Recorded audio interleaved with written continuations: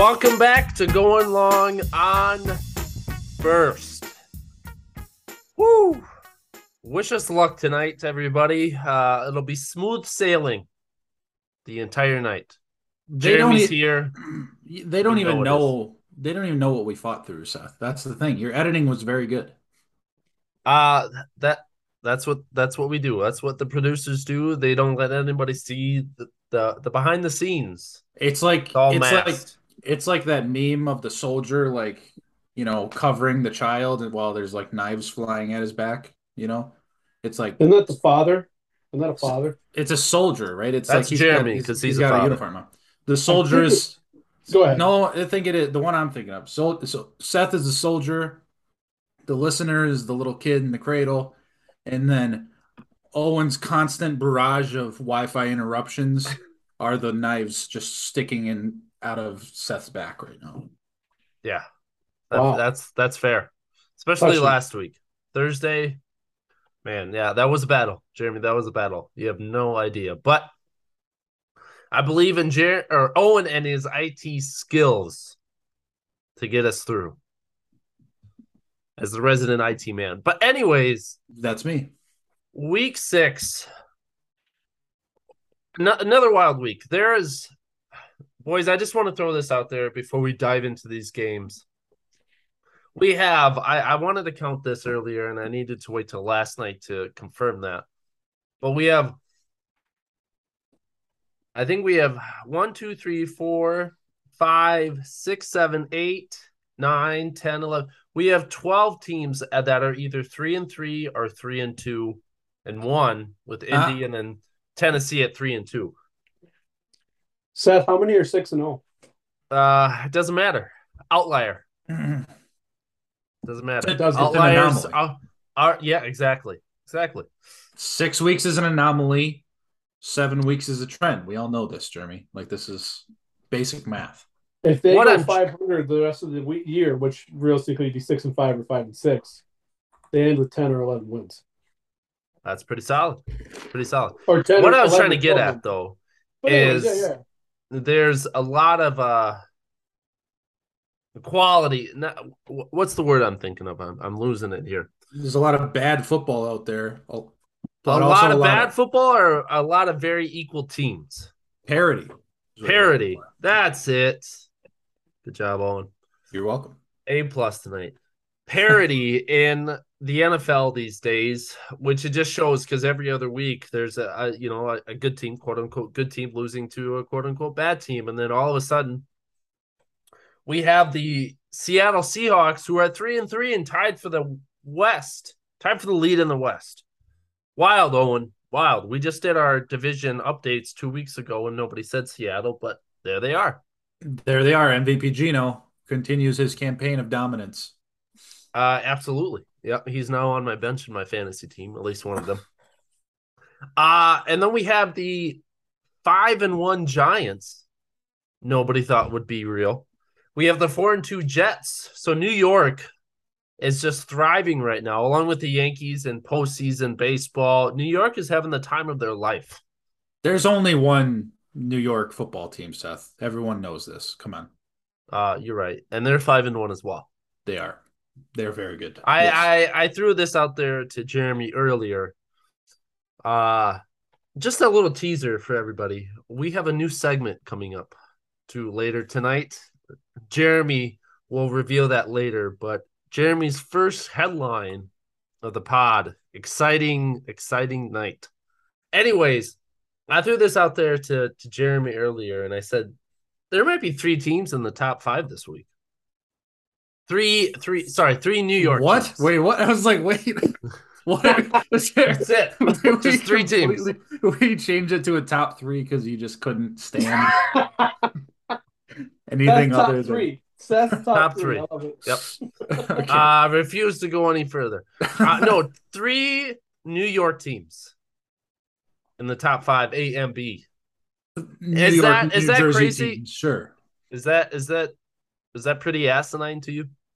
Yes. It's well, the thought is Jeremy uh thinks so. they realistically have to be thought about for sure. Will I I? say 2, not 3. All right, there you go. There's your teaser. There it is. Yes. Anyways, yes, let's get into the games. We have some good ones. Jeremy is going to be pulling out his Stephen A. Smith hat tonight, I'm sure, and just throwing it down on the Packers as we get this started. But let's Feels needed. roll with the fastest 60 minutes in sports.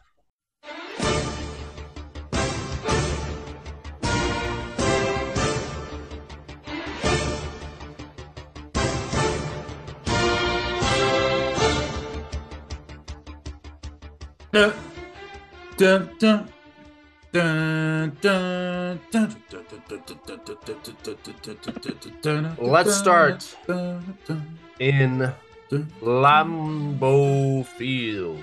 The Oh, frozen tundra. We're starting in Green Bay.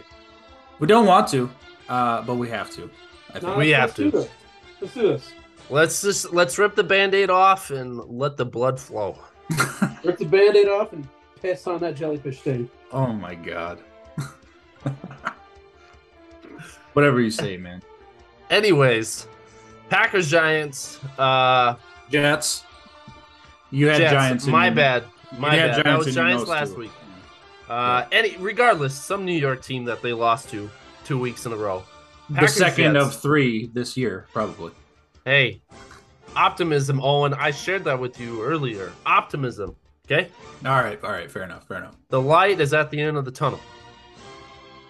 It's there. Is that Anyways. more? No, go ahead. Go ahead. We Packers Jets Sunday afternoon, the first noon game of the year, right, for Green Bay. It I was. believe so. It was. Yes, correct. And they maybe they forgot how to play at noon. You know, they anti Kirk Cousins or something like that. I don't really It know. might be. But they lost 27-10. It was pretty competitive throughout the first 3 quarters, really, if you look at it. And then the fourth quarter, the Jets just kind of took it away after the blocked punt for a touchdown was kind of the turning point and kind of sealed that game almost, it felt like. Anyways, ugly game for Green Bay. A little bit of disarray. I don't want to say disarray. I'm not panicking yet, Owen. Not panicking yet. We go next week to the Commanders, the Commies. With Taylor Heineke at the helm. And we lose that game and we lose ugly like we did against New York. Then I think it might be time to panic. But I'm here tonight with some optimism that they will turn it around. And no matter what Jeremy says, he's wrong. So I can really sense it in the way you're presenting this that you've completely shed off that Jets game, completely out of your mind. It's gone. Like you're not wasting another second thinking about it, and I respect that. I do. Cuz that one hurt me to my core. That ruined I think I sat on the couch and pouted for 3 hours straight after that game. Like I was just like, it was a haze. It really was. And I think Carrie actually hated me for every minute that she had to sit by me for that Sunday. And this one hurt. A lot of people were hurt by the Giants loss. I had the optimism, and now I'm hurt. And Seth, you are back to optimistic. I think I got the benefit of the doubt. I was driving home during this game, so I missed a majority of it. I got back the middle to the end of the third quarter, so I saw the fall apart in the fourth, and I saw the block punt and all that good stuff. So I guess I missed the first half. Maybe that's why, because I didn't see all of the ugliness. I mean, defense played great in the first half. And then second half, they kind of lapsed a little bit and let Breece Hall just run all over him. It's crazy. Zach Wilson, had 88 yards or 110 yards, 10 completions. 10 completions. Yeah. And they beat us by 3 scores. Yeah, and I had Zach Wilson in my Superflex league, so and not really like realizing it in the moment. I was like, the Jets put a beat down. He's probably got some decent points. I have my hat to hang on that. He had less than 5 fantasy points as a quarterback in a game that you win 27-10. Now, everything else about the Jets was premium on Sunday. Everything was great. It was. Sauce Gardner, top 5 corner in the league already? Maybe. He might be. Top 10 for sure. It's He's crazy. got the sauce for sure. I was mad he had that cheese head on his head at the end of the game, but I had no room to be like, you can't do that because he could. That was his domain. Lambeau Field was his on Sunday. Does he own Green Bay? Does he own it? Him or Breece Hall, one of the two, dude. Because Breece Hall, co-owners. He made. So I should say this: the Packers' defense made him look untouchable. They made him look like a tank because they had zero heart in trying to tackle this man. It was so easy for him to walk in, as much as they tried in the passing game, but they still just decided not to tackle on Sunday, which was asinine to me. And yeah, those were the two frustrating because Breece Hall. It's frustrating because most of his damage was done in the third and fourth quarter. Fourth quarter, especially.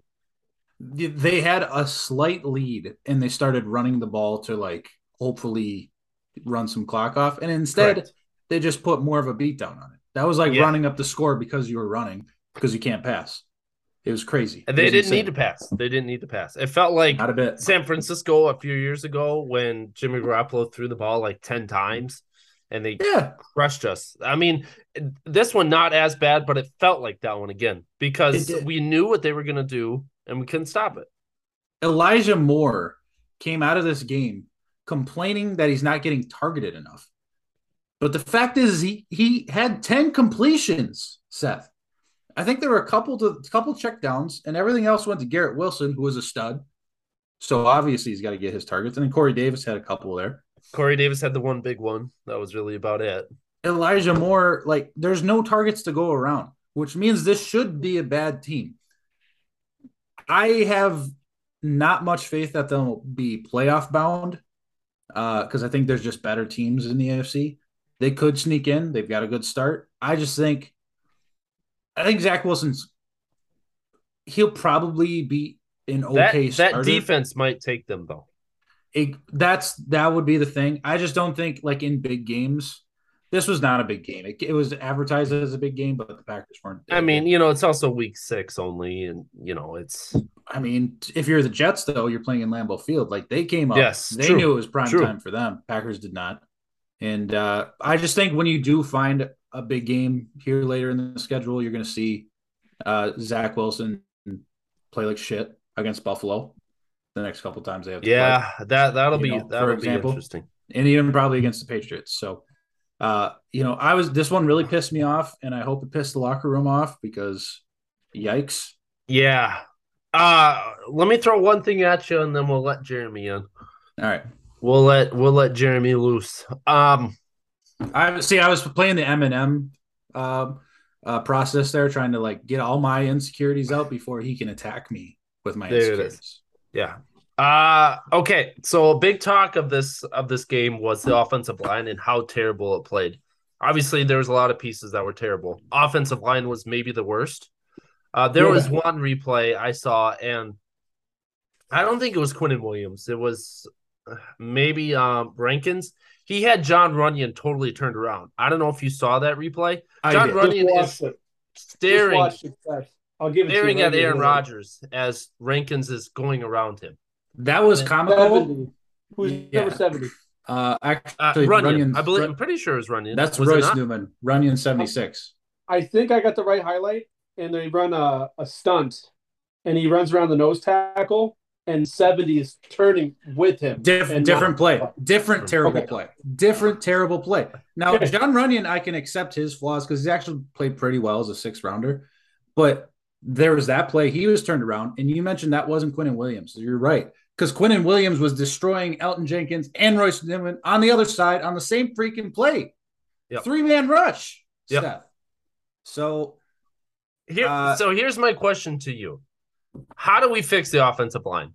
Do they move Elton Jenkins inside, which has been a lot of the talk? Do they play Zach Tom at right tackle? Do they play Yash at right tackle? It seems like Bakhtiari is going over at left tackle now. Seems set in there.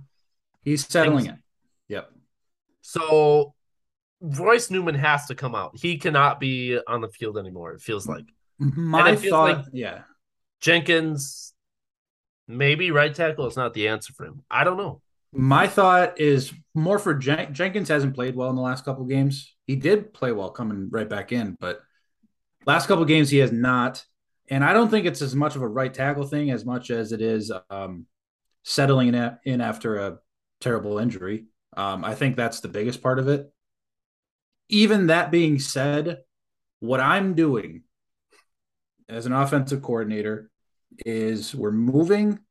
Well, and I'll tell you what I'll do or what I would do, and I'll tell you why it's not happening yet. I'm moving Elton Jenkins to left guard, Runyon back to right guard, Royce Newman's out, Yash is playing right tackle, and Zach Tom is your flex.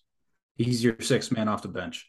And the reason that hasn't happened yet is because Bakhtiari is still settling in. That might have been his last week of still doing a platoon duty. We'll see how slow they play it. But Yash is there to be that swing tackle. Yes.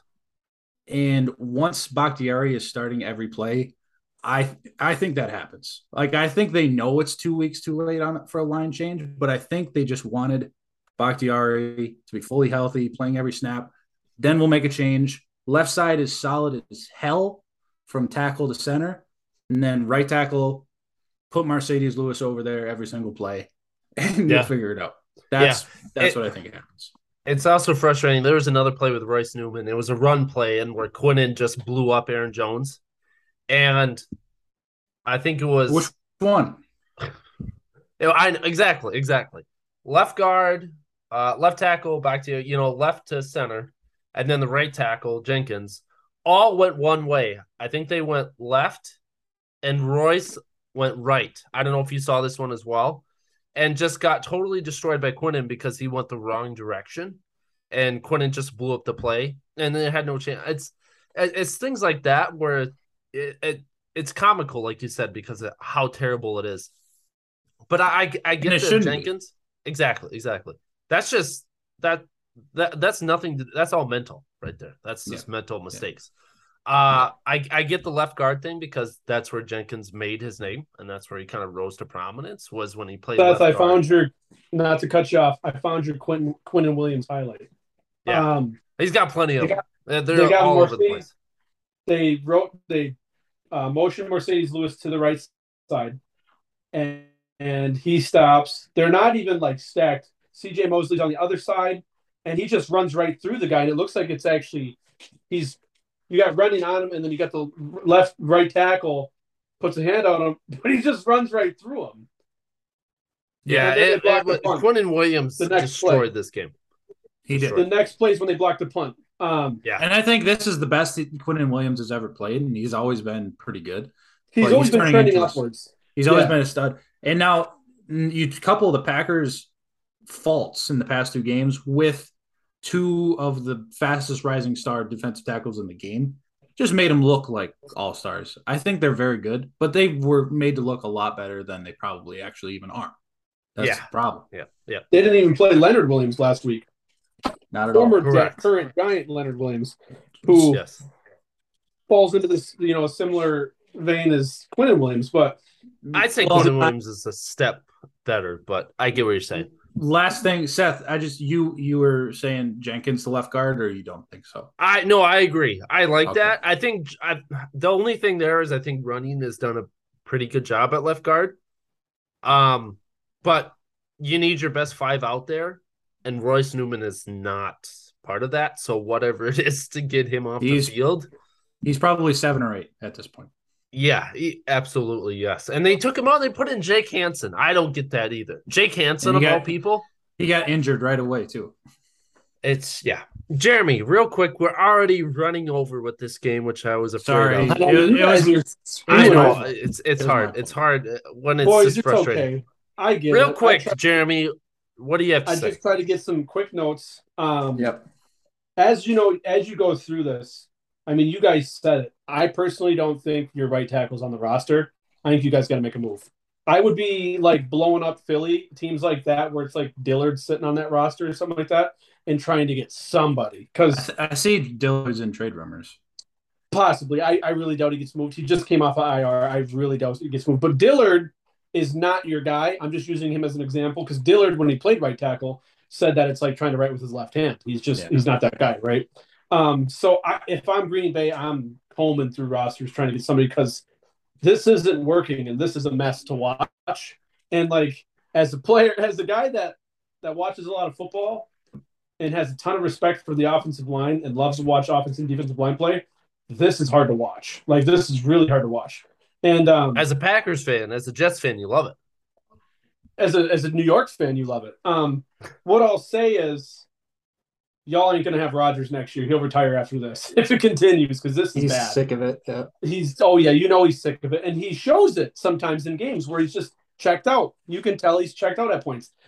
I will say, completely frustrated. Yeah, I get that. Plus side, he never really looked like that this game. No, like noticeably. I knew this game was this one I was watching live. I knew this game was over when Breece Hall broke that touchdown. Nobody wanted to tackle that guy. Literally just runs right. And now here's the next one, Michael Carter right here. Just right down the sideline. Same thing. Here's Razul. Just touch him. Here, Campbell, just touch him. Amos trips him. Otherwise, he goes for a touchdown. The Berrios one, the reverse. Michael Carter right here going with they're doing the Wildcat. It's just like nobody wants to tackle anybody. And now we go to the quarterback dive here, right? Now that's not Jalen Hurts, so he's not going to push it. That's the Eagles are crazy on that. It is unstoppable when they do that. It is unstoppable. It's 14-15 right now. Like they're nuts. But then they kick the field goal. Now here's the thing: going into half, the Jets kicker missed a field goal. Otherwise, it'd have been 6-3.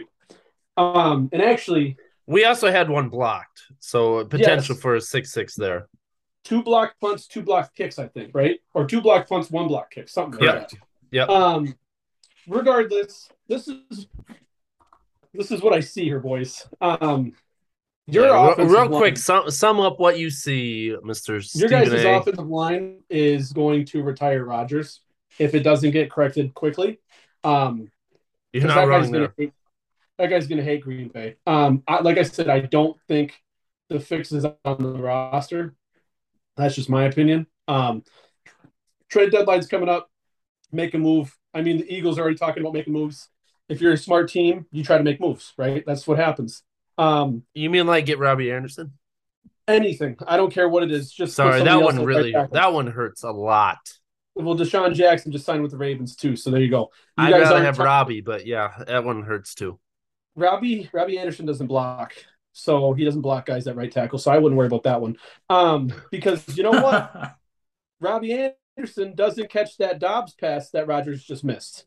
And then when they go right to the sideline and they show LaFleur, you could read it on LaFleur's face, like, how did he miss that throw? You guys remember the throw I'm talking Wide about? Open. You're the one that like went off the tip of his hand.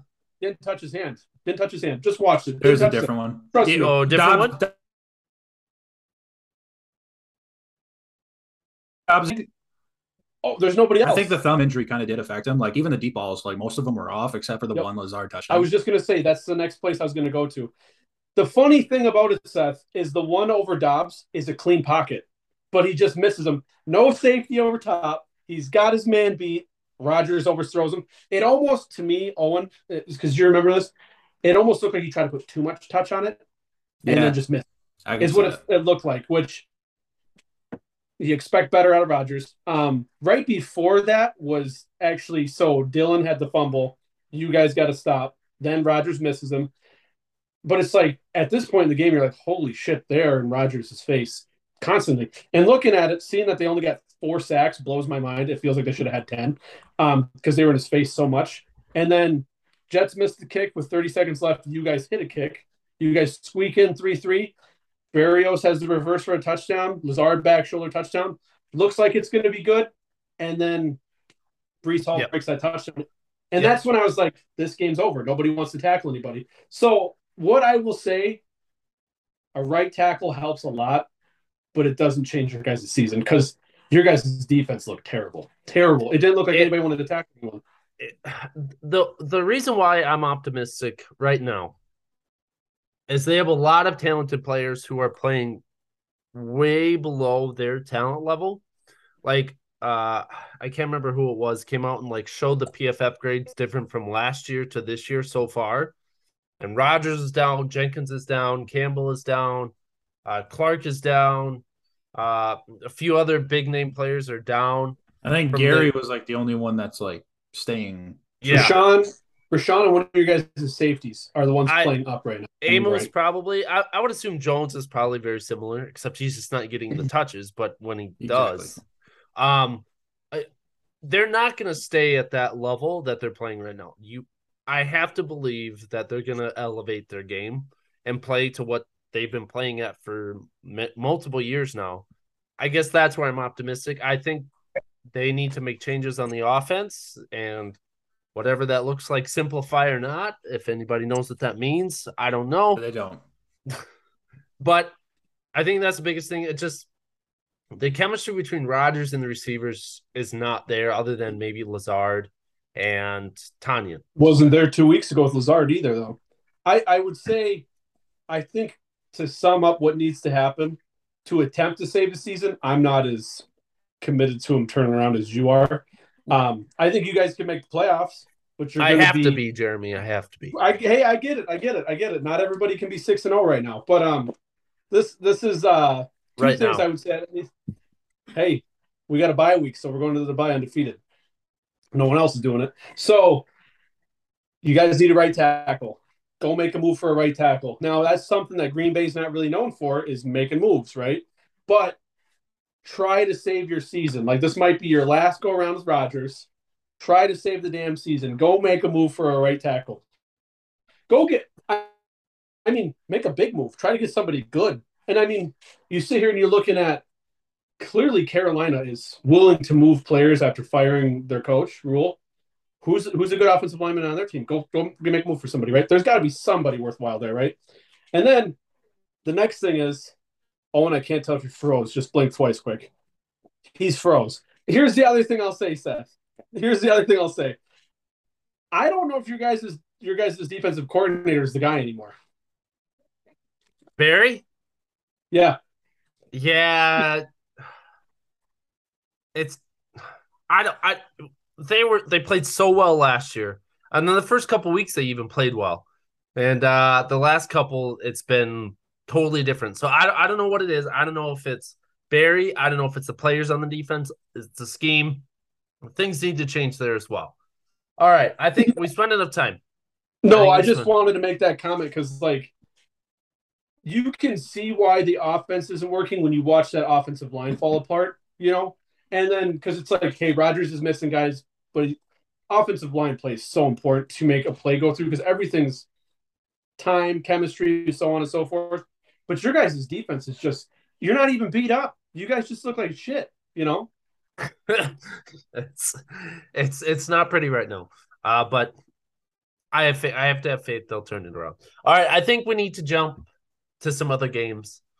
Let's jump to So, Philly and Dallas quick, and then we'll see how many other games we can get through tonight. Seth, just because we don't have our third man right now, let's do another game, then let's come back to Philly Dallas. All right, I will save the next game as well. I'll save Chiefs Bills because I know Okay. he'll want it. Let's go to the other New York team. Why don't we? Giants Right. Ravens. It looked like Baltimore was going to take this game. Good. And then New York in the fourth quarter played almost flawlessly, especially that defense and what they did. Uh yeah, they scored 2 touchdowns in the fourth quarter, especially at the end there to steal that win. Um Giants are 5-1. We're talking about these New York teams. Are the Giants for real? We know Baltimore is a good quality team. They beat We the know Baltimore Packers can and also they go beat the ahead. Packers in Baltimore the last 2 weeks to become 5-1. I gave behind your undefeated Eagles. What do I guess well, what do we think about both these teams, but especially the Giants, who nobody thought would be 5-1, especially. But Brian Daboll has totally turned that team around. And Saquon is back. Saquon is back to doing what he was doing his rookie and his second year. I think I have all the respect in the world for Dable. Like he looks like he's the real deal. Like that guy is coaching up that New York team quite a bit. They've got talent. I mean, Danny Dimes is not terrible. Saquon, I mean, if you can He get made some Saquon big time going, throws on oh yeah, he Sunday. looked great. And that's the thing too, is he's got the talent. It's just making sure it all comes together up top. You got receivers, you got Saquon. Saquon makes the whole offensive go. I mean, they've been drafting early. Them and the Jets. You've been drafting in the top 10 for the last how many fucking years? Yeah. Finally put it together. Go get your coach, go put it together. And it's looking like both of them probably have that a little bit. It's a little early, but I like Dable. I really do. I really do Yeah. like him. I think that is more scary to me than the Dallas defense. That's just me when it comes to the East. Um, as far as this game goes, yeah, you're not wrong. I mean, you have the Ravens winning this at one point, 13-10, right? And I think they were Yes. actually up 20-10 at one I think point. they were 20-10 going into the fourth quarter, and that's when Yep, the Giants pulled it out. or right early in the fourth quarter, and then they just fell apart. The Ravens can't finish games, man. It's kind of getting to the point where it's. Yeah. I love me some Lamar. Don't get me wrong. But what the hell? Like, close out All a three, game. Go ahead. I was going to say all three of their losses, they had the lead in at one point going into the second half, and they couldn't close it. Well, the stat, what was it, 2 weeks ago, where it was like Baltimore had only not had the lead for I think six seconds or something great, some stupid stat like that, where it felt like old school, like when the Lions were losing games by 3 to 5 points. But what Yep. blows me away is not being able to close these games with one of the better running offense in the league. You have the best running quarterback in the league, right? At least the biggest threat of a running quarterback. You got Kenyon Yes. Drake going for 120 yards on 10 carries. Like, what the hell's going on here? Like, run out the clock. You got Mark Andrews, who Owen said it a couple weeks ago. I still think it. I think he's probably one of the best tight ends, if not the best tight end, all the way around. Maybe not just the best outright receiving threat, but all the way around. But it just baffles me that they just can't close out these games. And like, Seth Saquon didn't have a great game, but he did have a bad game. He had a touchdown. He had 83 yards, but he was averaging just shy of 4 yards a carry, which isn't Yes. Yep. terrible, but it's not great, right? Danny Dimes was ultimately like who kind of kept this going, but I mean, they sacked him 4 times, but man, like that Lamar pick was big, that's for sure. He But was you he lose, was clutch in the fourth quarter, Danny was, which made the difference for them. no, for sure. And the thing about it too is Lamar also had 2 fumbles, one lost. But when you lose the turnover battle like that, you lose games. And Lamar is accountable for 2 turnovers technically because they got the one back. But man, just close out a game, right? Right, Owen? You got to close out games if you're Baltimore. Welcome Yeah. back, Mr. Benson. That's exactly what I would have said. You gotta close out your games. I mean, obvious. Who are Or we your talking about? tabs. Talking about the Brewers. Yeah. How they don't have a closer anymore. No, we're talking Giants Ravens here. We're gonna sum this up and then jump back to the Eagles Cowboys. And any thoughts, notes on the Giants Ravens game? Jeremy and I talked about it, how Ravens, all three of their games, all three of their losses, they've had the lead in the fourth quarter, third or fourth, but Giants come back. So, anyways, thoughts on this game? Any thoughts? You skip the Bills Chiefs just to go to the Giants Ravens. Well, we wanted the Bills and Chiefs. We wanted to wait for you. We're trying to save you the good games, man. Okay, that's fair. That's good. That's good of you guys. Just give me a second. I literally had to swap computers. I brought out my old, not my old, but older gaming laptop because that was the first time my work laptop just completely froze. Are you I was also in a different room? No, it's just Just my a different angle. My webcam's just better. I think I'm just on this one. That was the face you seen. I was looking down in anger, just waiting for it to, the connection to restore, and it didn't. And nothing. Like I'd see my own face was frozen. I thought I was having a stroke. I thought I was like dead for a second. I was like, "What is going on?" Am I on And when drugs? you listen to this back and you hear me say blink twice, if you hear me, Yeah. just know I meant that with love. Okay. With you were concerned about me. I was worried. Giants Ravens. Yeah. So I don't know what was already said, but holy crap, have the Ravens turned into the mid 2010s Chargers. They just. Oh, I went Lions. I went Lions Oh, for the you want the last. Lions? Yeah. Yep. Same Both thing. work. Both Same work. shit. Like it, they just they're finding ways to lose games. Like it starts how it always does. Lamar looks unstoppable. Everything looks great. Kenyon Drake was the star of the game, right? Did I have that wrong? I was like, I seen that too. I seen him running. I was like, am I watching the right game? Yeah, he went crazy. And then sure enough, even with Daniel Jones at quarterback, the Hey, don't disrespect the 5-1 quarterback right now. No, I respect the 5-1 Giants, but Daniel Jones at quarterback is kind of the same thing with the Zach Wilson issue, where it's like I just don't see them winning big games. But I guess you could say this was a big game. Again, I would think it was more of a Ravens shot themselves in the foot, though. That was my thought. Yeah, I got two things. Oh, okay. and I got one thing to add. Oh, Yep. I got one thing to add. Did you guys catch at that the kick return? Tucker kicks it off to the Giants, and then you get the weird camera rotating. Didn't catch it. It's like it's literally shifting like this to where like the field looks like it's rocking back and forth. All I know is if you're watching that drunk, you are vomiting right there. There it is right there. My second thing, Owen, is Danny Dimes for real? Like, is he a franchise guy that you can go with, or do you have to replace him? 100% not. But, I don't know how they go away from him. Whoa. He's not. There's no way. There's not a chance. But there's no way they can go away from, well, I should say there's no way they will go away from him if they're winning games like this, because it feels asinine to go 13-3 and then get rid of Daniel Jones. I think they should. It's kind of the Derek Carr situation, but Seth, get him. Well, first off, I thought he made a couple clutch throws in this game in the fourth quarter that took it and closed it out for them.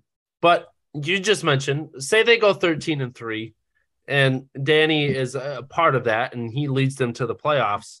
Those two L's coming to Philly, but anyways. They can't move on from him.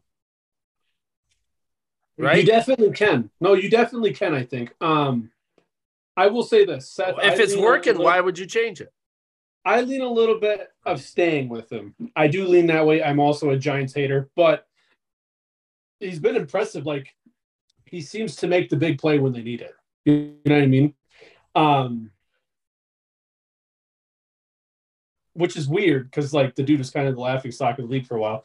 But when you sit and think about quarterback play, like, would I rather have Daniel Jones or there's just a lot of dudes out there that are talented but don't make the big throws when you need them.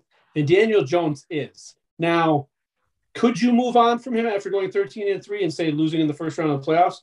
Absolutely. We've seen teams do it before, I mean, Trent Dilfer won a Super Bowl in Baltimore and then he was gone the next year, So, yes, it could happen. I would say with the quarterback draft class that's coming up, maybe they will. I mean, yeah, you're not wrong. I think if he plays well for the rest of the year and plays well like he has, I think he's played overall. He's played good quarterback. I think would be hard to move on from him. But if we don't have anything else for this game, we got to keep her moving. Let's go talk about some real good quarterback play in Philadelphia. Get me there, Seth. Oh, and Dallas, right? Nope, bad quarterback play out of Dallas. But get me there, Seth. Anyways, yes. Let's stay in the East. And a primetime NFC East matchup Sunday night between Cooper Rush and Jalen Hurts. And, man, do they put the hurt on Cooper. That's for sure. Hurts season. Philly stays undefeated by taking down the Cowboys Sunday night. Undefeated, Jeremy. Thank you. Don't make me say it again. What's undefeated. How's that? 6-0, the only undefeated team left in the league. 26-17. Dallas tried to make this a game in the fourth quarter, but Philly just wouldn't let it happen. With that touchdown later, they kind of cemented it. And then Cooper, how many? He threw what? 2-3 picks, something Three like picks. that. Three picks. Yep. Which, when you turn the ball over 3 times, 3 interceptions, that's really gonna hurt. But Jeremy, I'll give you the floor. No, you guys go first. I want to hear it. You guys go first. I got one back. Well, I don't have a lot just because I want to try to get to a few other games before we run out of time. But anyways, I mean, I just would have loved to seen Dak in this game. I think Dak would have made a difference. Cooper has looked good, but Dak, I've said this a couple weeks ago, Dak is going to turn this offense around and just elevate it even more. And I think Sunday night showed it. Now, Eagles, I mean, you guys are a complete team right now, and that defense is dominating. We are not a complete team. Our special teams has got some issues, but continue. All right. Well, anyways, other than special teams, I don't want to hear about special teams play right now, Jeremy. Micah was disruptive again, at least on Dallas side, but Micah was disruptive. I didn't catch all the game. I didn't watch all the game, but some of it I did watch. He was in the backfield a few times. He wasn't as disruptive as he was in the past, but he still made some plays. He still made his presence known, at least. Okay. But Eagles are the class of the NFC right now, and I guess take it for what it is at this point. With I think a weak NFC. A very weak NFC other than Philly, who's 6-0. It's funny that pretty much the top 3 teams in the NFC right now are all out of the East, with New York, the Giants at 5-1, Dallas 4-2, and Philly 6-0, which 2 years ago was a laughing stock division, is now record-wise has the 3 best teams, which is it's a little ironic, a little irony, to say the least. Little irony NFC, right in there. Least the beast. It flops every year. Yeah, true. NFC beast. Jeremy, correct me if I have this wrong. Did it feel like the Eagles just decided not to block Mike Parsons like a lot of the time and then just kind of ran away from him? So timeout. I need to correct what Seth said here. Okay. Micah Parsons literally did nothing while Lane was on the field. Nothing. I don't even think he had a practice. I can't find the stat right now, but I thought I screenshotted it, but I must have done it on my tablet. He was locked up while Lane was on the field. Now, Owen, what happened was Lane came off the field. Jack Driscoll came in to play right tackle. And then, yes, Jack Driscoll is not the athlete that Micah Parsons or Lane Johnson is, right? He's just not. Right. He's Jack Driscoll. He's a backup swing tackle. But real quickly, Nick Sirianni and Shane Steichen, being the coaches they are, Nick Sirianni probably the lead candidate for Coach of the Year. They go, hey, Micah's getting some pressure. Let's run it down these motherfuckers' throats. And then that is when the announcer makes the comment about coming right down your throat behind Dickerson. You know what? That's how you do it. We love Chris Collinsworth. But continue on. So I thought it was an interesting game plan, but it worked because Mike Parsons was, like you said, kind of a non-factor for most of it. And then we talked about those fourth down, fourth and shorts, like no one, I don't know, what's coming, and you just, I don't know how you stop it. I really don't. Because no other quarterback is like that willing to get his head down. Brady and the Pats used to do it in the early to late 2000s or 2010s. Yeah, but not even close to this. It was effective, but it wasn't like this. You know what I mean? Like it was still pretty like crazy effective when Brady used to do it, because it's like Brady 6'4", he'd just reach over the line. But that's the thing with Jalen is like they push. Like on 4th and 1, they get 3-4 yards on just a push straight up the middle. Like that's how crazy it is. Jalen's a man. He's an animal, bro. He's a dude. 600, 700 pounds. Okay. He did that once in college. Yeah, it was crazy. He did that one time in college. Otherwise, it was a nice little experiment the Cowboys had with the Cooper Rush. What was it? 3-1, 4-1 that they ended under the Cooper Rush. I think so. Experiment. When you do all of his starts, he's 5-1, but 4-1 this year with him. Got it. So I mean, but it looks like Dak's starting next week. I think all signs point to him I think starting it the was pretty Lions. much confirmed. I thought I read for the most So, part. you know, I don't hold too much against the Cowboys on this one. They almost blew, or Eagles almost blew the cover, which would have been crazy. Great teams cover, Jeremy. That's what we all know. So now the Eagles are a great team again. But yeah, I mean, there's nothing really telling me the Eagles are slowing down. So go ahead. Yep. As he hit getting yelled at, maybe.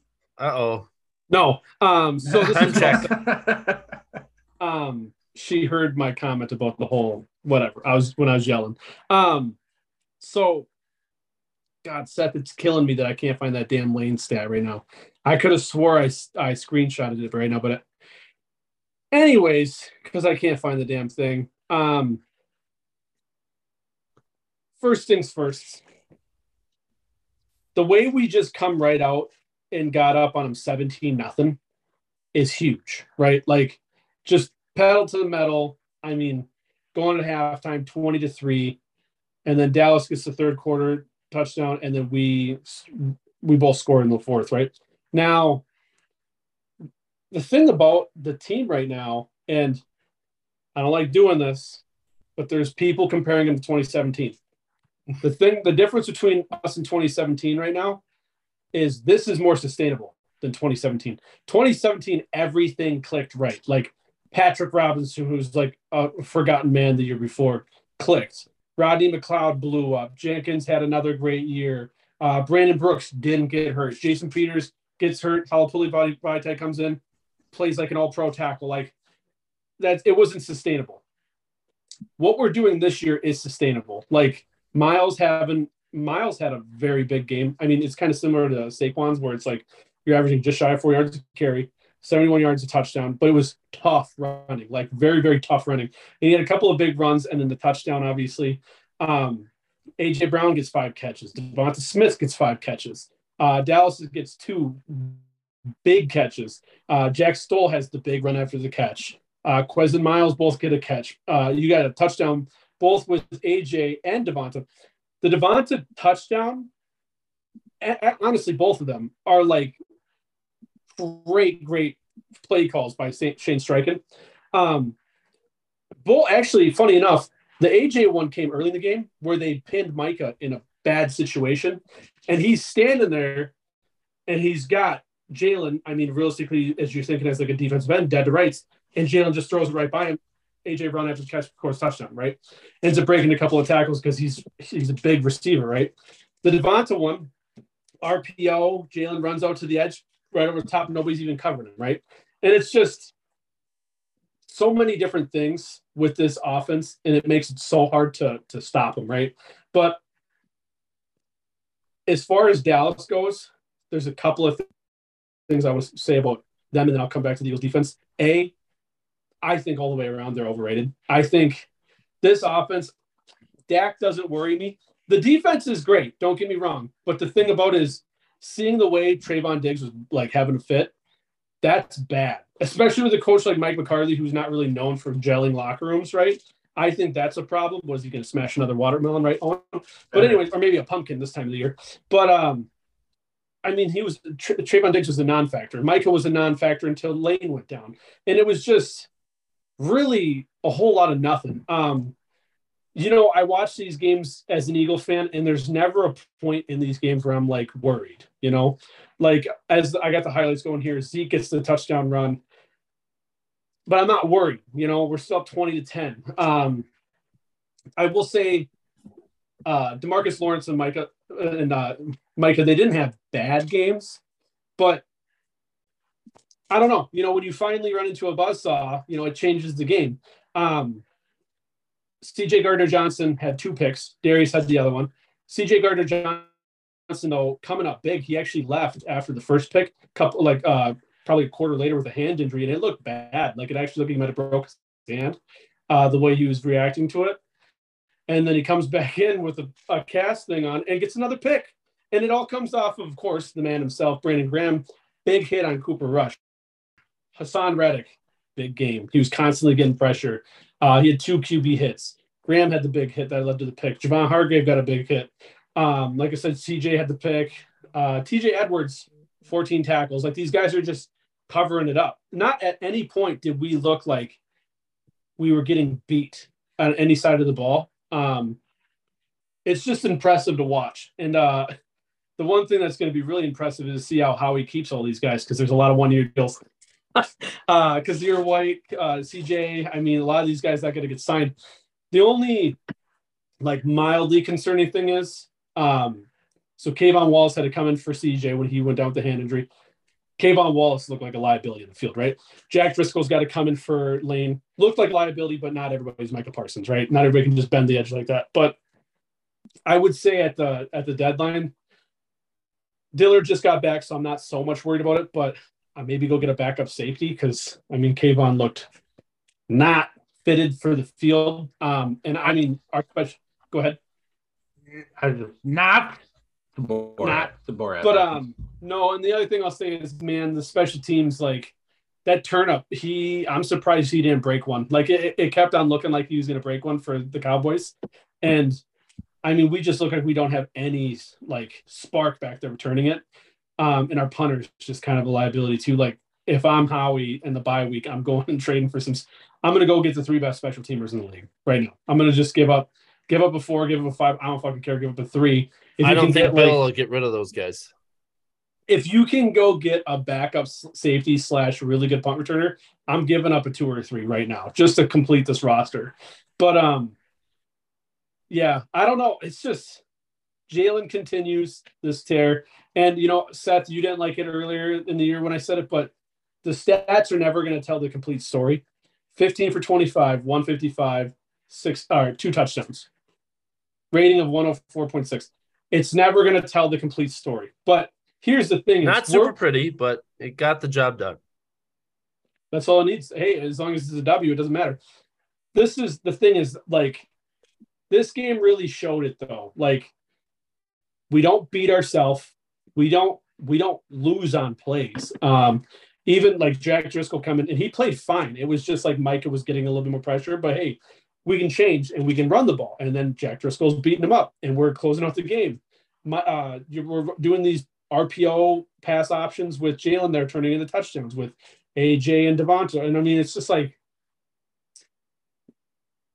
it's almost like, I'm not going to ever call it unfair because it's the NFL, but it's just wild how well Shane Steichen is coaching this offense up, because we can beat you in so many different ways. And then the one thing I'll say about the defense, this I got to pull up because this is a hell of a stat. So the Eagles are the best in the league. We are the best turnover differential right now. Also, we have given up as many touchdowns as we've got turnovers with 12. It's either 12 or 14. So literally, we're going to get a pick, a fumble, or something like that for every touchdown we give up. That is a hella winning way right now. And I feel like this defense is not getting as much credit as it deserves right now. But just seeing the way that these additions are panning out, like AJ Brown, look, one of the best receivers in the league. James Bradbury. I mean, if we don't bring him back next year, he's going to have number 1 corner money for sure. Son Reddick playing out his mind. CJ Gardner-Johnson, 2 picks this week, probably going to get Defensive Player of the Week, which will be one guy for every single week for us. Jordan Davis had a monstrous game actually too. Kazir White, I mean, actually Kazir White was mic'd one of these recent games, and he calls Nakobe Dean Codeine. I'm like, that's one of the most badass nicknames in the league. But anyways, and then on top of this all, guys, we got the Saints' first-round pick, which is looking like it's going to be the 5th or 6th overall pick right now. Our quarterback situation looks like it's pretty damn well locked up. We are young. Miles is young. AJ's young. Devonta's young. Dallas Scott is young. The offensive line, other than Lane's got a few more years. Jason Kelsey's not young, but we got the backup. The defense is young. We just got to sign some of these guys, long term. But it's like, damn, man. Like, it's fun to watch. That's what I'll say. It's real fun to watch. And I see these PFF rankings and everything, and I see these things post on Twitter about the best players at each position every week. And it's just hard not to make an argument for every single person. Like, A.J. Brown is a top 5 receiver. Miles Sanders is a top 10 running back. Jalen the way he's playing is a top 5 quarterback. You know, the offensive line, top 3 line. The defense is in my opinion, a top 3 defense right now. The special teams is the only thing where it gets quirky. We need to shake it up there. But you're going to draft a special teamer with the top 5 overall? No, hey. we're gonna make a trade on the bye week for sure. I feel like I'd bring back Dicker the kicker and put him at punter, but because apparently punts too. But on top of it, it's like Shane Steichen, like he's looking like just putting together hell of game plans. Gannon's looked a lot better in the past couple of weeks, and then Nick Sirianni. I mean, he's got to be on the short list for Coach of the Year right now. Wait, what was it? He's like, we won, fuck you, or something like that. At the end of the game? Owen, that's what I was going to finish this whole thing with. Yeah, let wrap it up there, Jeremy. Wrap it up there. You're good. That's what I was going to finish up with. So it was shortly after the whole. So you got Jason Kelsey just finishing the block, right? It's not a dirty play or anything like that. He's just finishing the block. No, he did throw an extra shove in or whatever, but it's not. It's within. It's not a dirty play. I don't think. It's in the play of the game. Jordan Mailata, after the game, on what he thought about when the Cowboys took a sheep shot at Kelsey, he said, I saw red. I saw red. I'm surprised it didn't blow up, but guess what? It's going to make the next one that much sweeter. Then you got my boy, Nick Sirianni, right here. He says, that's game, fuck you. That's right. And then on his way out of the stadium, they got him running down the hallway, and he goes, how about them Eagles? Yeah. I'm going to tell you something. This guy might be my favorite Eagles coach of my lifetime. Like, this dude's like through and through Philly, which is fantastic. Don't get me wrong. I love Big Red. Andy Reid will always have a soft spot. Doug will always have a soft spot because he obviously won the only Super Bowl for us. Chip Kelly, that guy can rot in hell. And then there, you've had coordinators throughout the years, Howard Mudds, certain guys like that. We got the best offensive line coach right now. I don't know if you guys seen that with Mailata when he said his university. No. He said the offensive, I'm blanking on his name right now, but he said the offensive line coach's name, university. And I mean, one of the best coordinators in the league, or not coordinators, but position coaches in the league. But it's just like, man, just to watch this whole thing gel you love it. You love it, Seth. Yeah, you're flying high right now. That's for sure. That's for sure. Over it in Philly land. All right. We're running low on time, so we got one game left. And that is going to be Chiefs-Bills. Chiefs-Bills, Owen.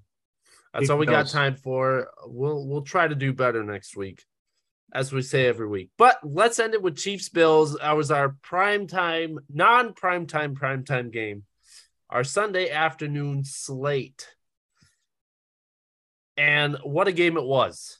It was. It was the only thing that really cheered me up, I think. Yeah, I totally get that. I sat and watched most of this game because I kind of felt what you were feeling. I really wasn't in the mood to do too much more. And I wanted to watch this game anyways because for sure. And what a game it was. Buffalo takes it 24-20 after another thriller. And the Eagles are 6-0. I get it. But to me, these are the two best teams in the league. The two best. Okay. To me, they might be. Could the 4-2 Chiefs be higher in your rankings than the 6-0 Eagles? They could be. I'm not saying they are, but I'm saying they could be. If your name's Jeremy, they could be. I think if your name's Jeremy, they will be. 100%. Yeah. We don't have a lot of time. We're running short here, but any just kind of quick thoughts on this game? Absolutely. This was a great game. Josh Allen, MVP, doing MVP things, huge touchdown strikes to Gabe Davis, Stephon Diggs, all while facing the blitz. Definitely at the beginning of this game, like it felt like a heavyweight boxer. Well, not a heavyweight. It felt like more of a middleweight boxing match where they were kind of feeling each other out. They traded some strikes with nothing, not a ton of movement. And then wouldn't you know it, second quarter, the Bills, much like former face of the franchise, O.J. Simpson, the Bills strike first. The juice was loose. Is that what you're trying to say, Owen? No, I think he was trying to say that they struck first.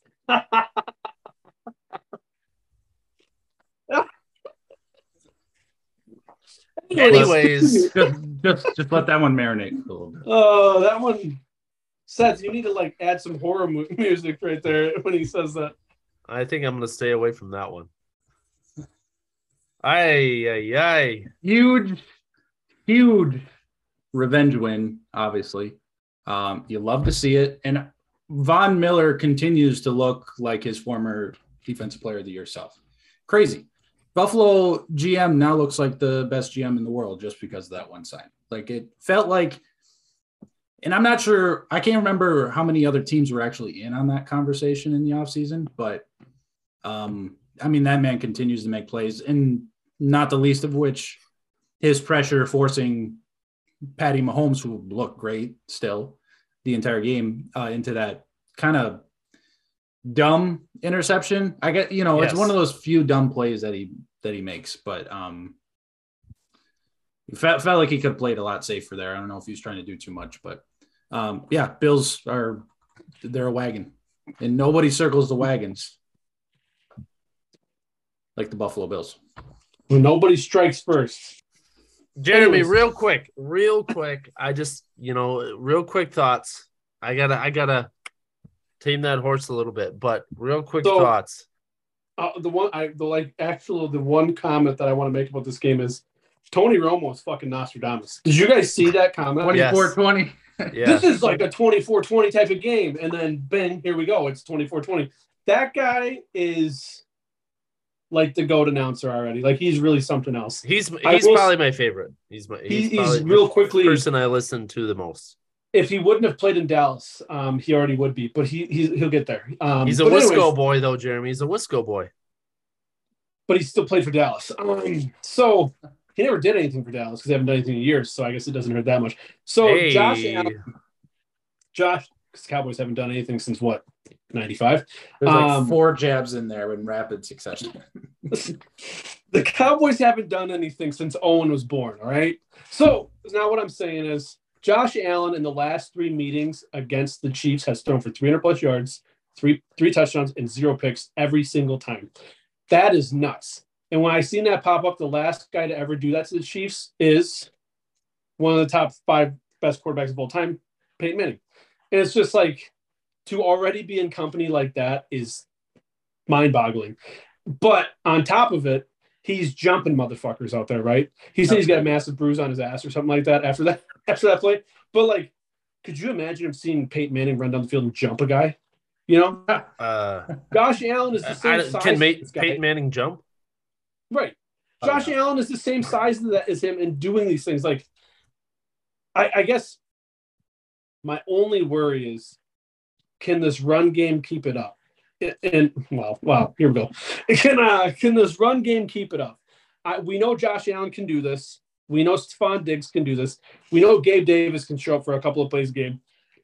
We know Dawson Knox can show up for a couple of plays a game. But can the run game keep it going? Now, Owen already, he already alluded to it, but Von Miller's completely got this defense looking different. I think he made the comment about how he didn't know who was in on the Von Miller sweepstakes this offseason. It pretty much sounded like it was the Rams, the Bills, and then Denver. That's what it kind of sounded. I think it was those 3. Yep, you're right. Yeah. But it's just wild to see, man, does he have this defense playing different, just totally different. And I mean, they had 9 quarterback hits. They had 3 sacks, 4 tackles for a loss. They're in your face. And I mean, it starts with Von Miller. I mean, he's got 2 sacks, 2 tackles for a loss, and 2 QB hits, obviously. But 2 sacks, but he has definitely, which was already a top tier defense. He's just elevated it that much more. And it's just crazy what both sides of the ball are doing. Your Eagles are 6-0. They're very good. To me, this is the most complete team in the league. What I will say. And then we got to move on. Well, yep. No, I just want to jump back in, but then we got to do top 5. I will say one more thing about the Bills. I want one thing about the Chiefs, and then we're good. Von Miller is literally like what I said the Bills needed all last year is you need a pass rusher to show up. And they just never had it all last year. And then what do you know? Here comes Von Miller. And then you get one that does it, and the whole thing comes around, right? But it's just mind-boggling to see one guy make that change. It's giving me a whole new respect for Von Miller. Now, as far as the Chiefs, real quick, I think they got to get that run game figured out, because it reminds me of, like I've said last week or the week before, early 2000s Andy Reid. And it's like at times where you have no run game, turns into a nightmare. They could have four guys show up for 100 yards receiving, with Juju, Travis Kelce, but it ain't going to matter if you can't control the clock, right? And obviously, Patrick Mahomes throwing 2 picks does not help. But no, I just think it's wild to watch Von Miller just change that defense for the Bills. But this is probably, a look ahead at the playoffs for the AFC. Absolutely. And we can only hope. That's right. All right. That is the top. Wow. Fastest 60 minutes. And I promise we'll do better to get to some more games, because there was a few more games that I wanted to get to, but we just don't have the time. I agree. But I won't yell about the Packers as much. I usually don't, but I had to get my thoughts. Yeah, it's just been an ugly couple weeks, man. We just want to see it better. Okay, anyways, it is time for our weekly top 5 A and B. We're going to run through this real quick. Let's just throw them off here, because I want to get to Jeremy's piece. I want to get to Jeremy's segment. Can't wait for it. We do that first. You want to do that first? I think we could. Then Jeremy can rattle his rankings off, and then he can leave, and then we can finish up, Seth. All right. Yeah. Let me time out. I think I accidentally just deleted my rankings. I'm trying to find them real quick. Oh, boy. But continue. Keep going. Keep talking. Okay. Yeah, so all right, we're changing it up a little bit. That's all right. We're used to this. We're gonna jump into Jeremy's new segment. He's been wanting to do this for a couple weeks now, and he's been throwing it off on pre-pod and post-pods and stuff, right? And then he's like, you know what? Let's throw it onto the pod. And I'm like, sure, Jeremy, you need the spotlight once in a while too. You got damn right. Without further ado, the first edition of Jeremy's Jersey of the Week. The JJW segment formerly was the Jeremy's uniform of the week. Nope. But due to acronym not thinking that one through, we had to change it to something a little bit better. JJW. Yes. For all the it's like a law firm. And don't say we had to fix that. I think we as a collective definitely agreed on the term, but were overruled by kind of just moral standards in the end of it. So I had to executive decision. I had to nix that one. It was actually all Jeremy's idea, but we did. Oh, okay. Seth had a step in and change his mind. Anyways, Jeremy, Jersey of the Week. They have all these all the different alternative jerseys and things like that. You're a fan of them. You're gonna throw out each week your favorite jersey, right? Is that what we're doing here? So I whittled it down to 3, and I got my 3 favorites. Okay, but I do have a winner.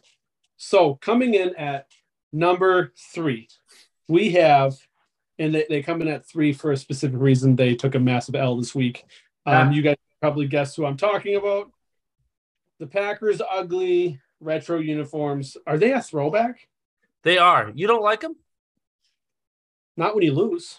Well, they're the third best jersey of the week, Seth. Well, I know, but he said ugly, so I was like, I guess I'm a little confused there. I really like them.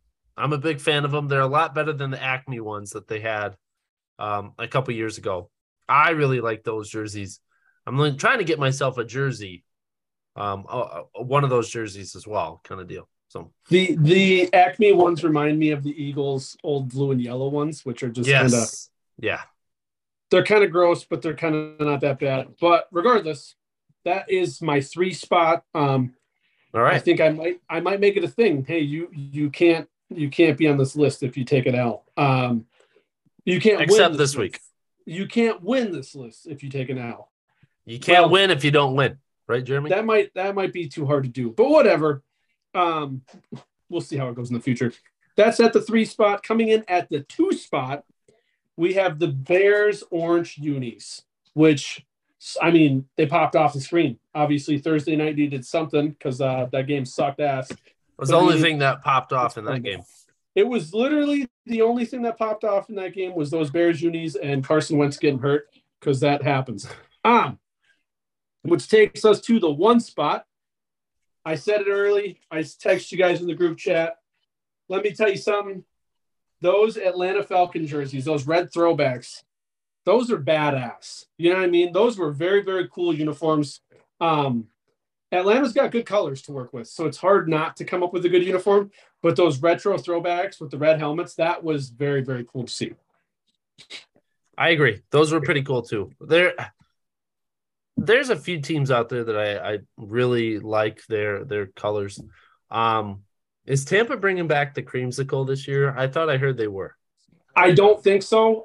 This Falcons red helmet was part of the new helmet thing, right? Yes. The Eagles have been voting on that for, like, they were the ones really pushing that with Howie and Jeffrey Lurie about how the extra helmet, right, for the uniforms, and the red for the Atlanta was their big one. Tampa, I don't think ended up being in it, Seth. But you assume the creamsicle will be one coming. So it's not surprising that I would pick Atlanta this week, because this is they're going to use their new helmet. Same thing with the Bears using their orange. So no, I think it's very cool. It's just you had the retro Falcon on the side too. It's hard not to like them. They're very, very clean uniform. Yeah. Owen, what do you think? Yeah, I think that's a great list. It's really dependent on what the alternates are getting thrown out. So I guess some weeks you'll have 2, some weeks, maybe you'll have 5. So we'll see how it goes. But I'm going to try to keep it to 3. I'm going to try to keep it to 3 every week. Well, to choose from 5, I suppose. 3 is a good number. I like 3 is a good number. This is the one thing I'll add. Let's not go crazy, Owen. Exactly. Come on, Owen. The Patriots are always hard not to pick, just because their colors look very good together.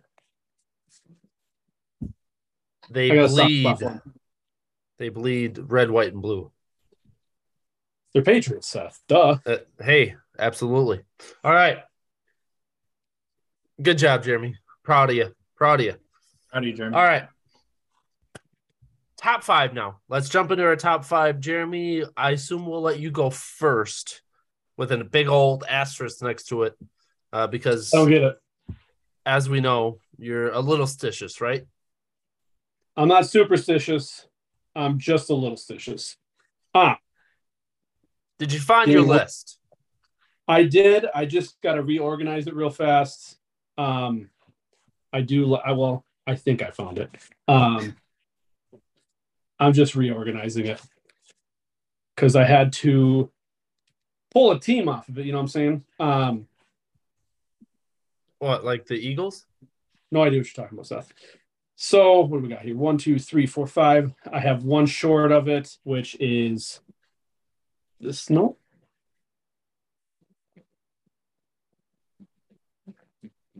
This team. All right, Jeremy. Let's coming in. So this is the one week where I'm getting funny because I always wanted to stick to teams that won. This week I couldn't do that completely. But we're going to start off with the winning team. Coming in at 5B, I have the Los Angeles Superchargers. Wasn't pretty. We got the job done. Beating the lowly Denver Broncos, led by the lowly short man himself, Russell Wilson. But they're money well spent. Yeah, right. Walmart money well spent. You got that great value quarterback there. You gotta love that on-brand quarterback. But anyways, so all about value. I will. I'll give it to the Chargers. I think I wanted to be out on them the last few weeks, but they're kind of getting healthier. Derwin was showing up. Herbert, did not have a good game. Not a bad game, but not a good game. Eckler kind of came up big. Mike Williams didn't really even show up at all, but that's kind of on Herbert. But they get a win against a division rival in a big spot. You got to give it to them. I'm back on the Charger train partially. What's that? Choo choo. Bazinga. And then coming in at 5, I'm going to come in here with a loser just because I have a hard time being out on this team because they have my pick for MVP. Give me the Baltimore Ravens. If they could just close games, like, man, they would probably be a top 3 team to all of us, right? I'm just having a hard time keeping them off. I was really tempted to put the Bengals here. Another week, and I probably would, but I just can't do it yet. I get that one. Yeah, I'm high on Baltimore and drunk on summertime, however that song goes on. You know what? I know you do. Anyways, give me the Ravens at 5. Coming in at the 4 spot, we have the G-Men.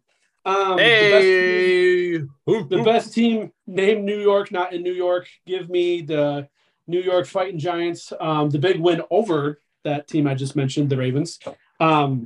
They seem like they're really putting together. Seth, you and I mentioned, I don't know if it was pre-pod or during the beginning of the pod, but man, Dable is really – he's putting it together there. You know, and they look like a team that's filled with guys that are dudes. But like I said, when you're a lowly team picking the top 10 last 5-6 years in a row, you better end up having a decent roster. So, no, give me the Giants at the 4 spot.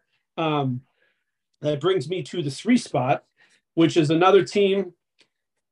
I'm not a fan of the Giants. You guys aren't a fan of this team, but it's hard not to have the Minnesota Vikings top 3. Like, it really is. Top 4. Right. Correct. Good call. Sure. Yeah, top 5. Anyways, they are 5-1. They beat kind of pretty convincingly the Dolphins. It never really looked like it was in question if they were going to lose this game. Convincingly? Yep. The end of the game got dicey, but convincingly. This is what I'll say. Delvin kind of woke up, started running the ball hard. Justin Jefferson, I mean, one of the best receivers in the league. Thielen gets his touchdown grab. Kirk played a pretty well game. Not great, but pretty well game. Teddy definitely outdueled him other than the 2 picks. But I will say the thing I'm probably the most impressed with is the way that in streaks that Vikings defense played. Because they really, I mean, Patrick Peterson had a couple of very, very big plays, which it's like been waiting to see that since he showed up in Mini, you know.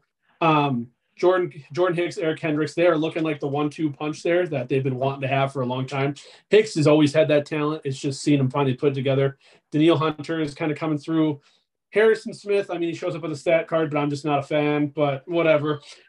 Anyways, so to wrap this up, Minnesota, I mean, they try to give a lot of games away. I mean, they could be a resident Viking fan of ours, Jordan, him and I were messaging back and forth, and he said – they're as close to being 1-5 as they are 5-1. And he's not wrong. He's really not wrong. But Minnesota, I mean, I'm a believer. Give it to me. I'm going to put them at my 3 spot, which brings me to 1 and 2, which are the 2 teams we talked about last. Chiefs and the Bills. They're my 1A, 1B. Chiefs coming at the 2 spot. The Bills will be my 1 spot. Obviously, they won in the head-to-head matchup. But 2 of the best young quarterbacks in the league. You got Big Red, who's the best coach in the league. Sean McDermott's coaching his ass up there in Buffalo. We all said it. The thing about the Bills is Von Miller's putting them over the top. Like, Seth, like I said to you, I bitched all last year about who's your pass rusher, who's going to put him over the top, who's going to put him over the top. Von's doing it right now. With the Chiefs, I think they actually have to find a real running game. I don't think the midget there is going to be the one that's putting them over the top there. Little person. The little I'm sorry, Owen. I didn't mean to cut you deep. Thank you, Owen. Coming from the shortest guy on the pod. Me. Yeah, exactly. So I'm 5'9". I'm average height, damn it. But my point being, watch it. Getting yelled at from the room. So what I'll say is the thing about the Chiefs is they got to find a running game, right? That's their big weakness right now. They got to find a running game. The defense has got to show up constantly. I mean, 24 points to the Bills is not like terrible, you know, but 20 points to the Chiefs is like, that's pretty damn good.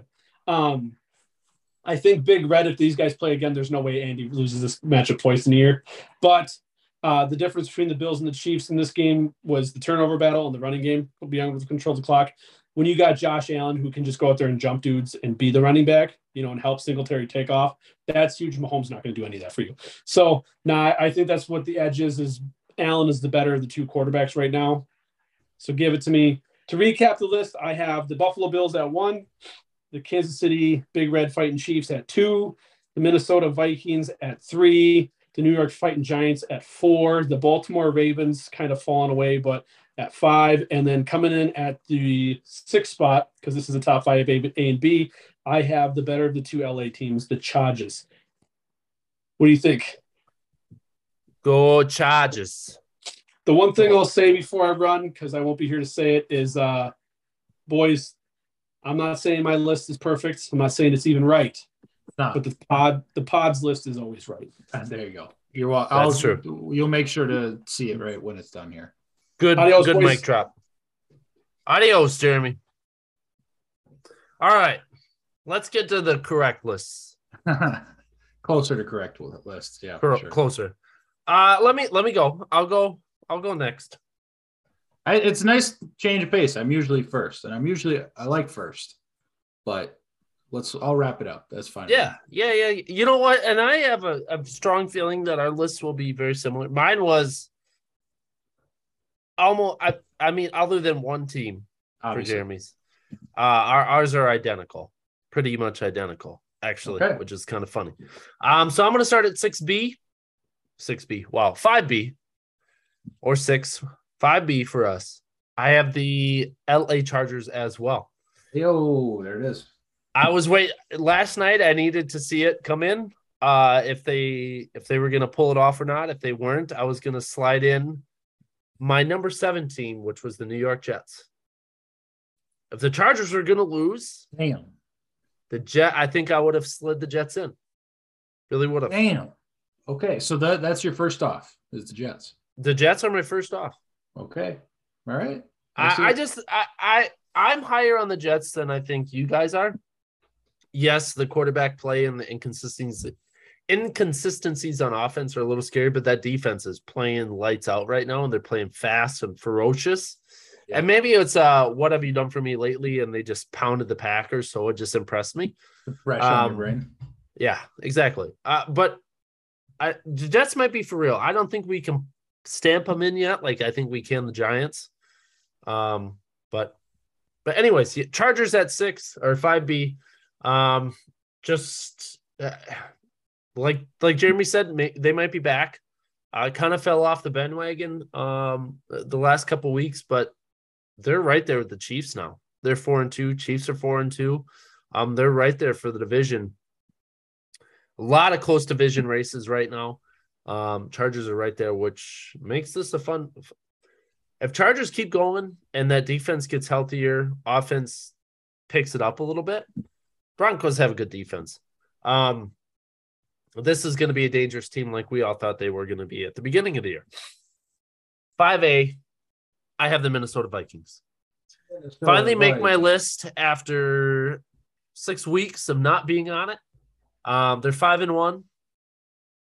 Like Jeremy said, they could easily be 1-5, which is why they are lower on my list and the first time making it on. Just the quality of wins to me is not there. My bias aside, they don't win pretty, I should say. Kind of reminds me of a couple of the Packers wins, not pretty wins, but they're wins. But they deserve to be on this list. They're 5-1. They're second in the NFC right now. They're leading the NFC North. They should be on this list, but it's just not pretty. Number 4, I have another 5-1 team. And my first New York team, the New York Football Giants. I believe this is where Jeremy had them as well, correct? At 4. He had them at 4. Yes. He did. Okay. But, yeah. Asterisk. Correct. Yeah, give me the Giants here. They played well. They're 5-1, which has surprised everybody. But Brian Daboll has turned that team around. Danny Dimes has dropping dimes now. Now he's dropping dimes. Okay. Saquon is back. And the defense looks really I a testament to Brian Daboll. I know Jeremy's like Sirianni as coach of the year. The Giants continue this, it has to be Daboll. I don't think how could it be anybody else? If the Eagles go undefeated, it's Sirianni's. If the Giants maintain a plus, like maybe they get 12 wins or 11 wins even, I think it's probably Daboll's. It has to be. They make the playoffs after the embarrassment of the last couple of years. I don't see how it's not Daboll. I just don't get it. Turnaround for sure. Yeah. So Giants 4. This is then my top 3. Number 3 is the Chiefs. I think it's pretty much set there after the loss to the Bills. Still might be the second best team in the league, but record-wise, I just have to kind of follow suit. But what a game that was, and they'll continue down that road. They'll play better. Mahomes had a couple costly mistakes that cost them the game, but this is still a complete team. Jeremy mentioned the running game is probably the biggest weakness. Just finding consistency there with Clyde Edwards-Helaire and Isaiah Pacheco. What is that? Pacheco. That's it. There you go. Finding consistency there is the biggest thing. Otherwise, that team is going to be – the Chiefs are going to be the Chiefs. Number 2, this is where it almost could be a 1A, 1B for me. I have the Bills. I really wanted to put them 1. They're 2. Okay. They're 2 for me. They are. Like I said, this is where it almost could be 1A, 1B for me. That A and B spot could be here. Eagles are 6-0. It's hard for me to put a team that's undefeated and your only undefeated team lower. Obviously, they wouldn't go below 2. I have a feeling there might be 2 for you, Owen. But I got to keep the Bills here. Bills here for now. We'll see how the Eagles play the next couple weeks. They have a bye week next week, which shouldn't really hurt them. But I guess we'll see what the Bills do. Bills have the Packers coming up in 2 weeks. I just realized, and that scares me a lot. And the Bills coming off a bye, playing the Packers at home on Sunday night. It's going to be one to watch and one that could be fruitful and really turn my brain around on the team. But it's also literally the worst situation you could ask for. Yep, absolutely. Anyways, yeah. So let me recap my list. 5B Chargers, 5A Minnesota, Giants, New York at 4, KC at 3, Buffalo 2, Eagles 1. Pretty good list, Seth. Finish her off, Owen. Pretty good list. But let me give you my opinion. I'm not going to say it's the right one because we all know the pot is always right. So let me give you something to balance the scales a bit. I do not have the Jets in my top, let's say top 8. Really? In my top 8. In the Chargers, you guys are higher on than me. I'm trying to think if I'm wrong in that, but I'm going to stick to my guns. I will say my actual, I guess my Chargers would then be my first off, but I almost am giving the 49ers a pass for this week as well for playing back-to-back road games on the East Coast, having to stay in West Virginia. Like they literally hadn't gone home in a week and a half. So there's a little bit of a freak weird thing there for the Niners. I expect them to come back into. Are you putting the Niners in your top 5? They were my first out until I kind of softened on the Chargers a bit when you guys talked about them. So Chargers, Niners, both of them kind of first out. Okay. Starting my list off, where my 8. Yeah, I'm going to go. So this is actual true 6 here. That will be the Cincinnati Bengals. I'm ready.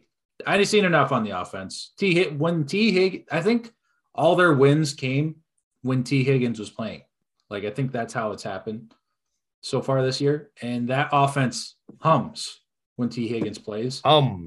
Because he should be a number 1 receiver, but his play elevates that of the true number one receiver, Jamar Chase, who is back 130 yards, 2 touchdowns. It was crazy. And it was also one of those games where you watch it and you're like, Joe Burrow is truly special, playing in his home college stadium. Correct. Yep. His home college town there.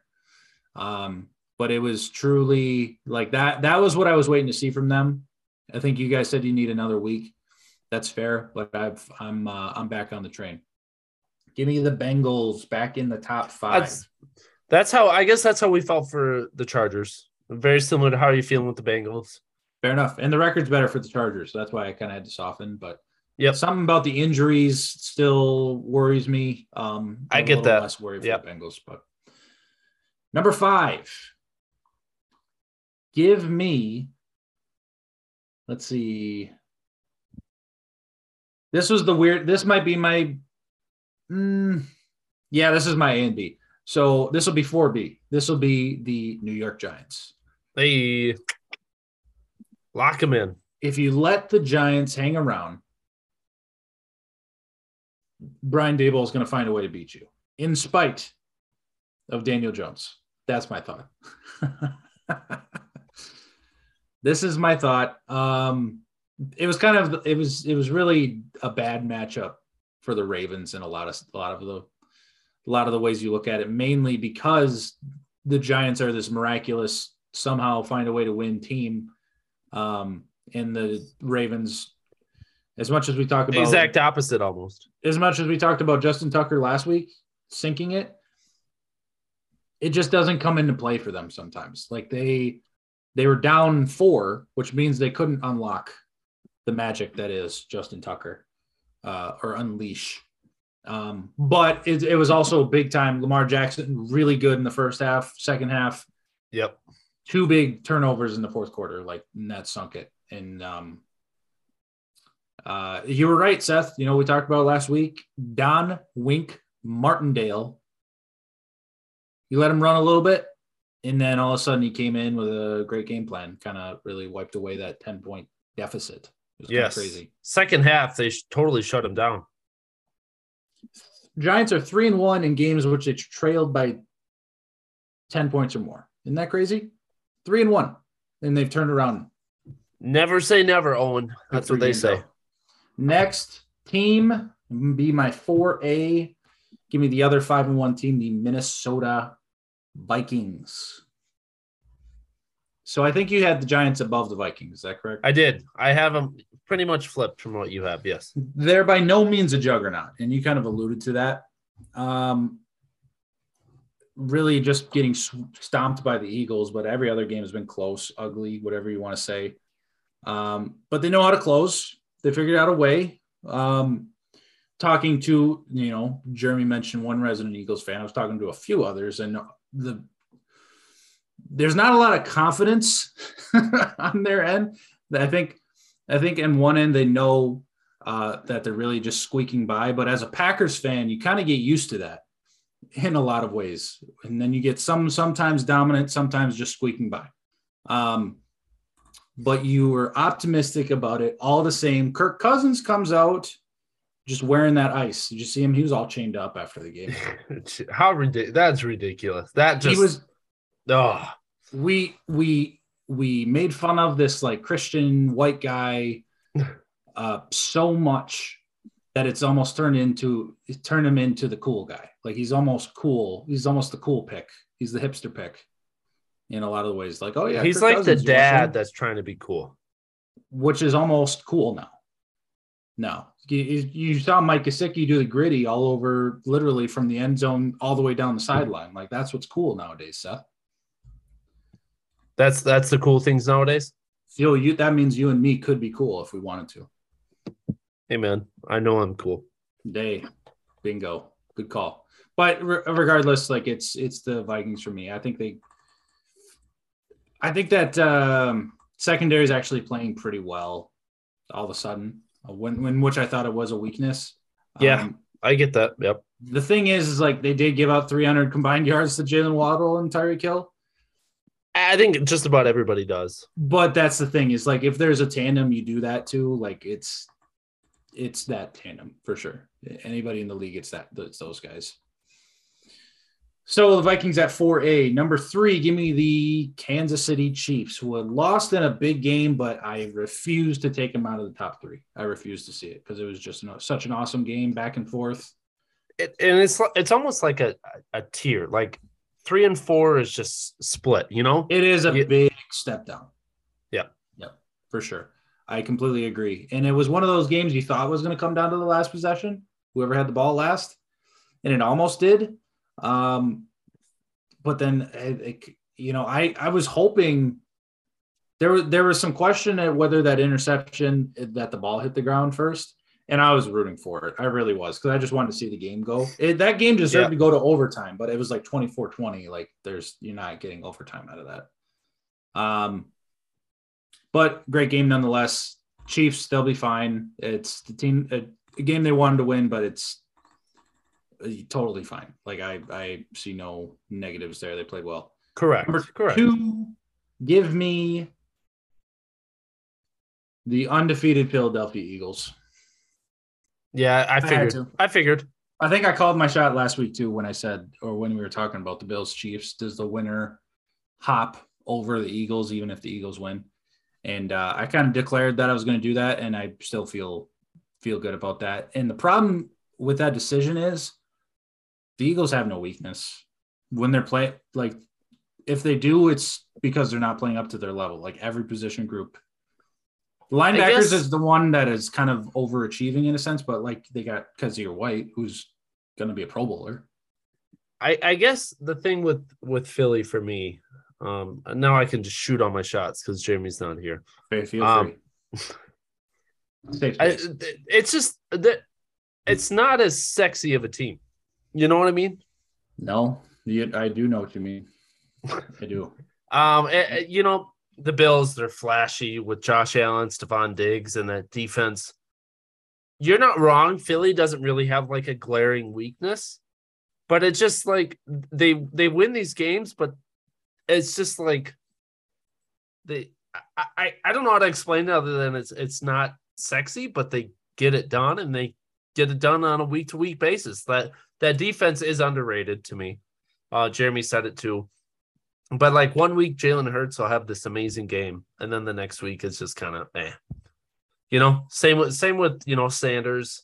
Sanders had a solid game this week. Last week or 2 weeks ago, he went off for like 150, 160, or whatever that was. It just feels like they're finding a way to score points every week, different way. Whether it's Jalen, whether it's Brown or Smith or Miles, but it just I don't know. The inconsistencies there, I guess, worry me in the long run for Philly when they play like these juggernaut teams. Like, to me, if they were to play Buffalo or KC, I don't know how close of a game it would be. I wish we would be able to see that matchup this year. Unfortunately, yes. We won't until possibly the Super Bowl. Which I'm almost rooting for at this point, if it's not the Packers. And what the hell do the Packers have for me to say that they're making the Super Bowl at this point? Eagles, Bills, Eagles, Chiefs, those would be incredible matchups, just on paper. But it'd be really interesting to see how that turns out, because I completely agree with you in most of those senses. It's just you go through each starter and they either are a stud or they play that role very well. Like it's either or. Obviously, the line, both sides dominant. Their linebackers are overachieving, like we talked about. TJ Edwards playing out of his mind too. And then secondary is exactly what you want. Receivers are coming up big. Devontae Smith is probably a number one in a few, not most other teams, but a good amount of other teams. Yeah, he's definitely taken the step there too. But AJ Brown is like a bona fide one at this point. And then the running back room is all of a sudden came back to life. Miles Sanders was a disappearance act after his rookie year, and then all of a sudden he has these big games. So they're a mystery in a sense, where it's just like there's something that I still need to see, to be like, this is the best team in the world. But there's also not a lot of competition other than the number one ranked Buffalo Bills. to me. Yeah. And just looking at real quick, Owen, sorry. Yep. I'm looking at Philly's roster schedule, and we've done this a few times. Really, other than Green Bay, to me, their only other big matchup is Dallas. I guess if you want to throw the Giants in there now, you might as well. Yeah.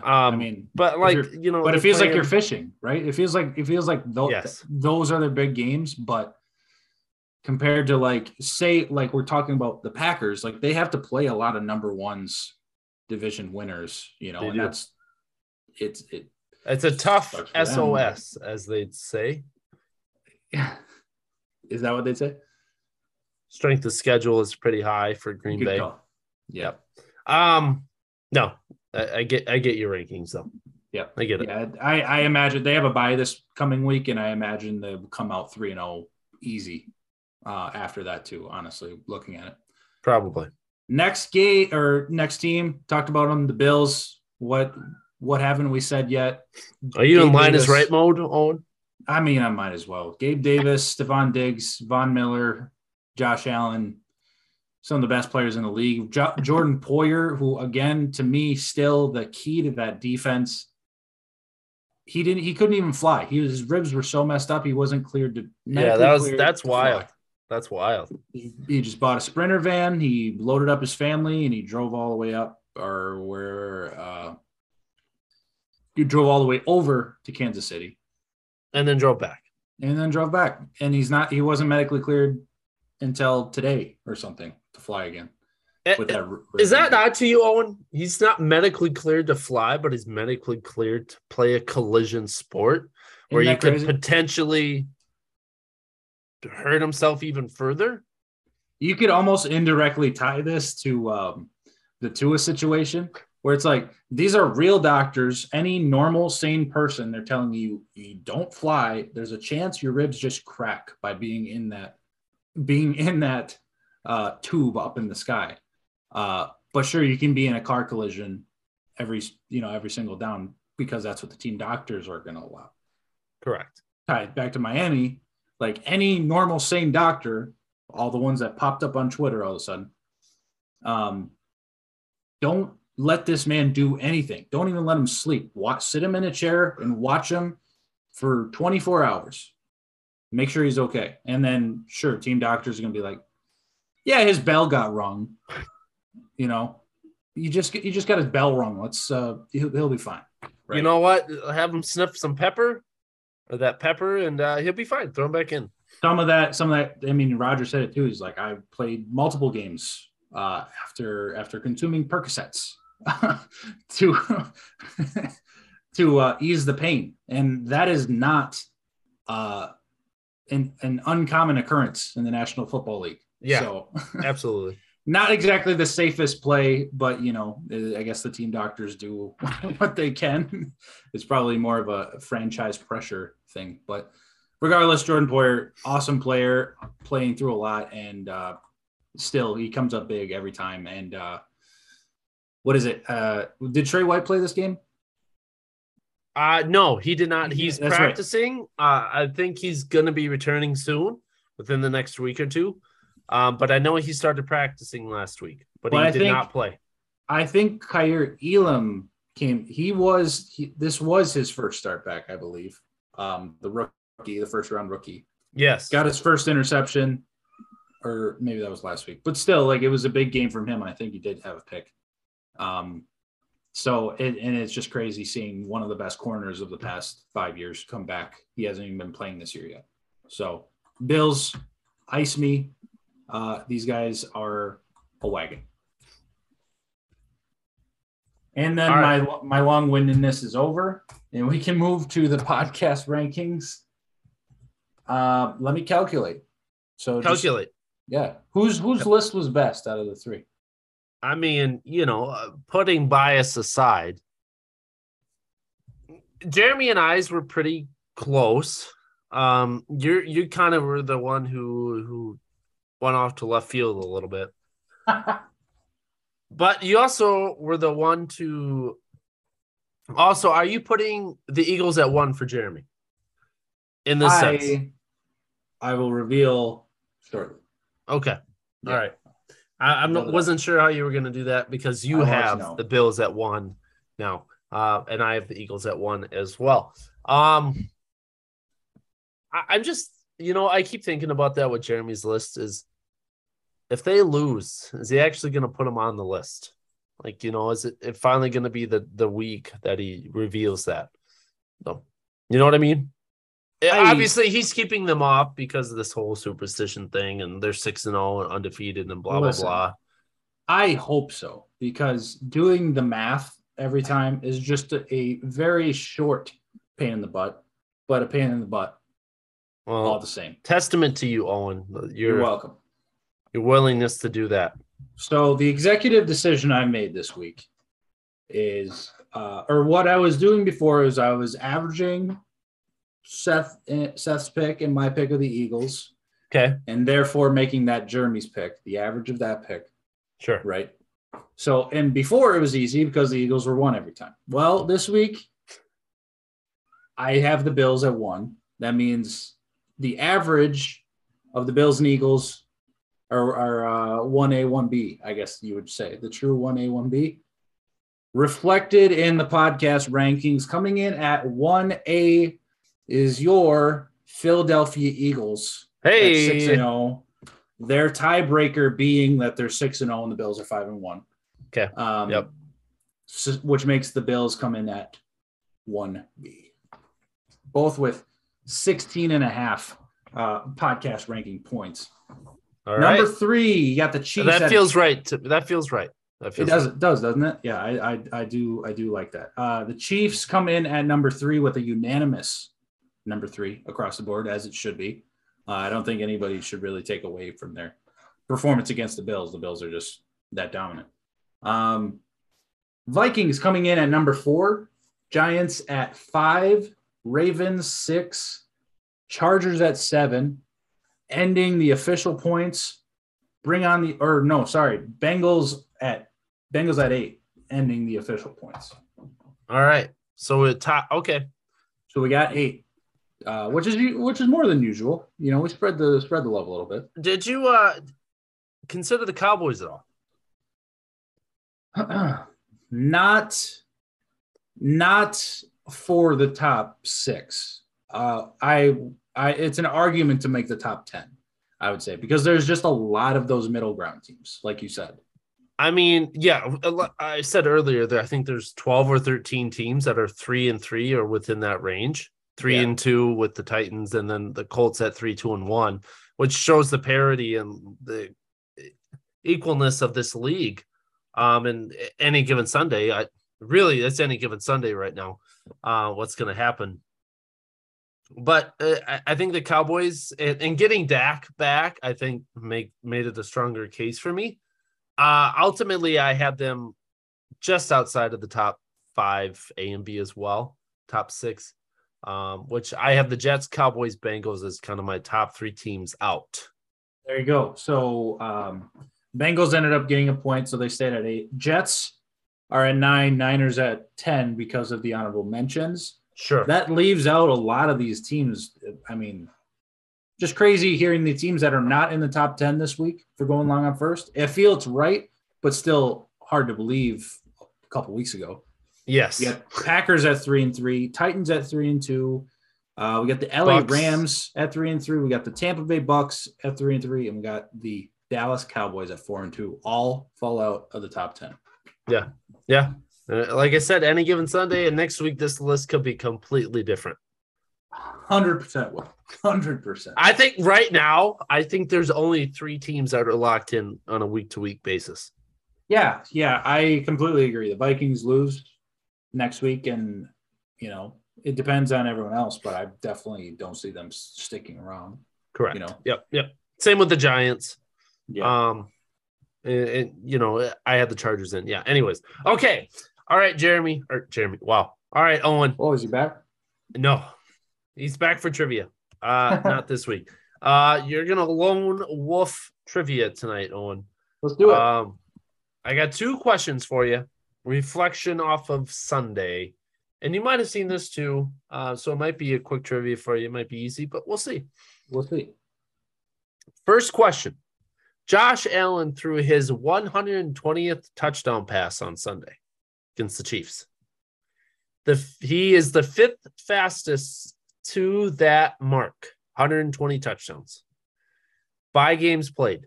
So that was his 67th game played, 120 touchdown pass, fifth fastest. Who currently holds the record for quickest to 120 touchdown passes with a record of 48? Just for to kind of help guide you a little bit. Marino is second at 53. Rodgers is third at 65. Crazy. And this is 65 games played to get 120 touchdowns. Is that what you're saying? The record holder has 48. Took him 48 games to throw 120 touchdown passes. Got it. This is Allen. This has got to be Patrick Mahomes. Is You're correct. Yeah, it is. It's Mahomes. Mahomes did it at 48. It's funny because these two, obviously played against each other. But I saw that stat come out for Allen, which is still pretty impressive. I mean, obviously, for sure. You said Mahomes, Marino, Rodgers, blank, Allen. I'm almost interested. Would I be able to guess number 4? Let me go back in and see if I can find who 4 was. I bet I could. Yeah. Could you guess 4? Number 4, tied with Rodgers, actually. At 65. At 65. No longer active quarterback. Let me see if I can throw out something for you. Since you got that so fast, yeah, why not? A little extra point here to get number 4, or I guess tied for 3rd. He's played within the last 20 years. I'll start out there. He's played within the last 20 years. He did it 65 games. Damn. 65 games played or just active? Do you know? 65 games played. Okay. Not 120 touchdowns. Here, let me throw this out there. I'll give you his final touchdown number just for reference. Okay. 171 is exactly how many touchdowns he threw. Really? So he got 120 fast and then bit the dust. That's what you're saying. Yes. Oh. Could that be? Which maybe gave that away. Got a cat behind me. They're ready for the answer too. Could it be? Oh, I don't know if he would have played that many games. Oh, that's a good one. I'm almost surprised Rodgers makes it just because the first couple of years weren't much. Well, I don't think it's because he didn't play any games. He just sat around.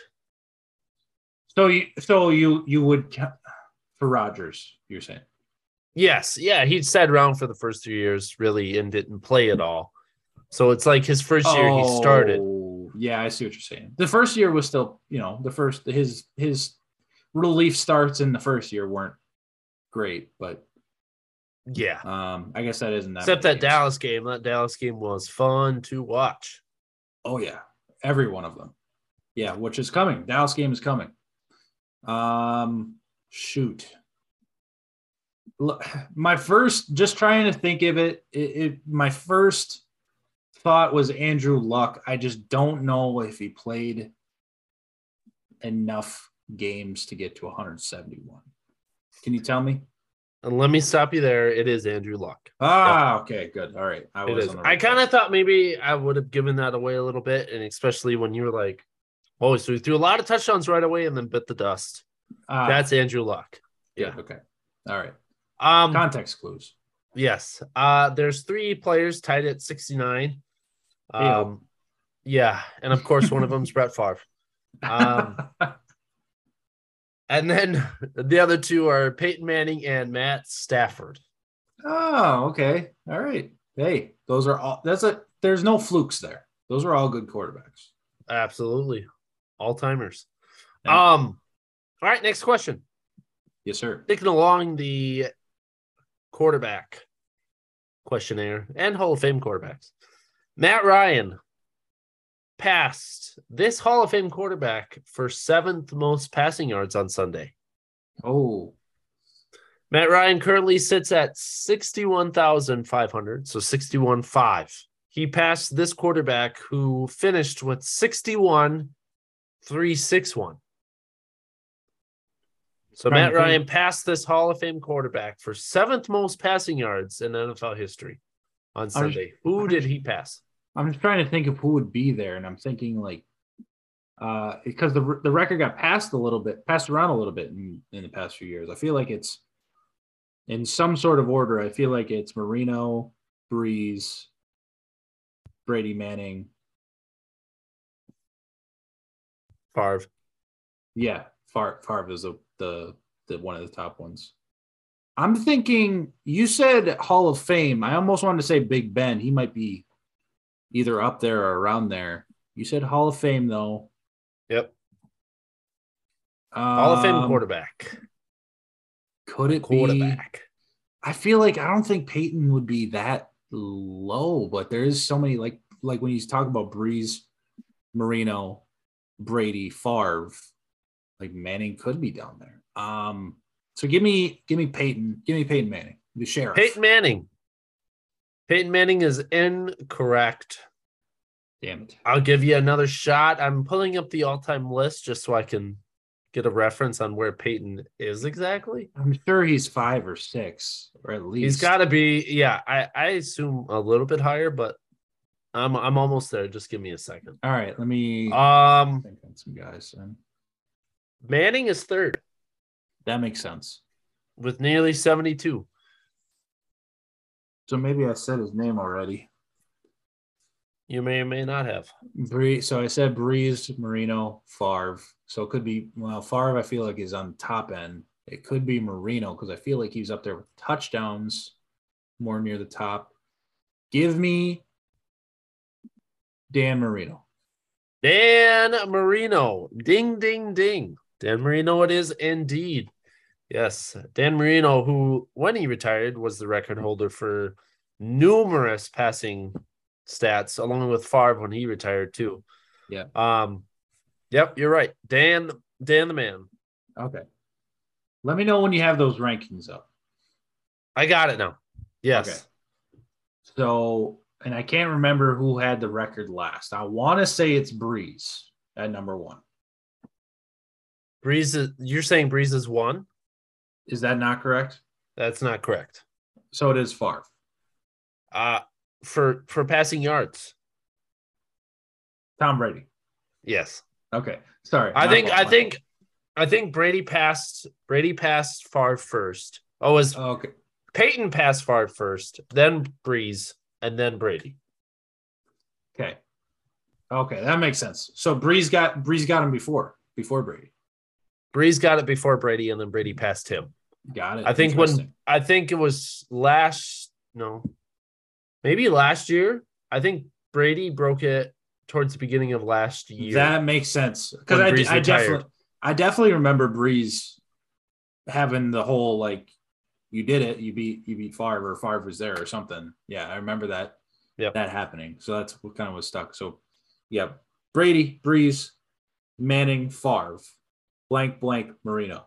No, blank Matt Ryan, Marino. Yep. Give me Big Ben. Yep. At 5. Big Ben at 5. 6 at 64. I don't know if I could get 6. I don't know if I could. I want to know if you can get 6, 9, and 10. Oh shit. Okay. Even 11, honestly. All right. 6 is a recently retired quarterback as well. And then 2, so out of these 4 quarterbacks left that I just said, 2 recently retired, 2 active. So Rodgers is in there. He's probably 10. Rodgers is 10, right on the mark. Yep. Boom. Which he'll probably pass number 9. He absolutely will pass number 9 this year. He could pass number 9 next week if he has a big game. Okay. If he has a big game. Okay. Close. Which makes me think that, gosh darn it, Phil Rivers is in at the 9 spot. Rivers is here, but you mixed up his spot. Oh, shoot. Okay. So we got Rodgers and Rivers is there somewhere. And I need 6, 9, and 11. Yep. I just threw 11 out there because he's a name I know.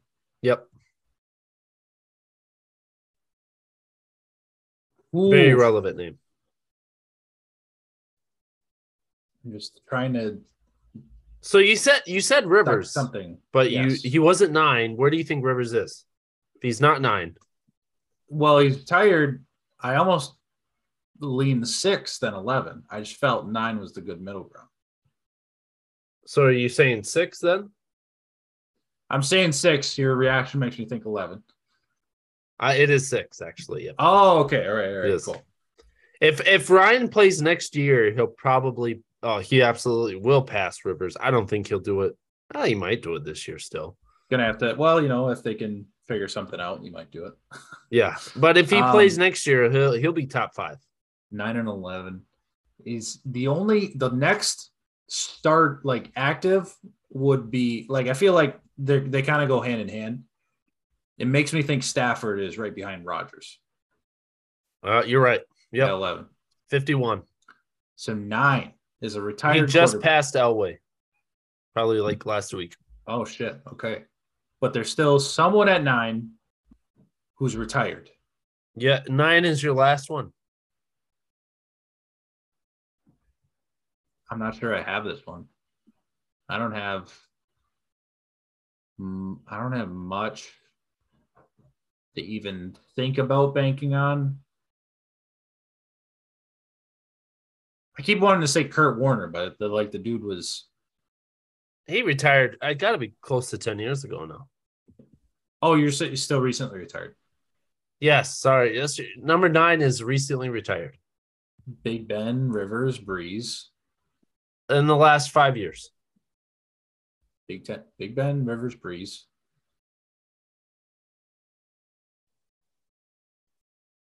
He's kind of a forgotten name. Eli Manning. That's it. Damn it. Eli. It's that crop. There was just a big crop from that, Brady, but then that was the 04, right? Those 3 quarterbacks, 04. Manning, Rivers, Big Ben, yeah. 04. Yeah. Yes. Is that the greatest quarterback draft class of all time? Has to be, right?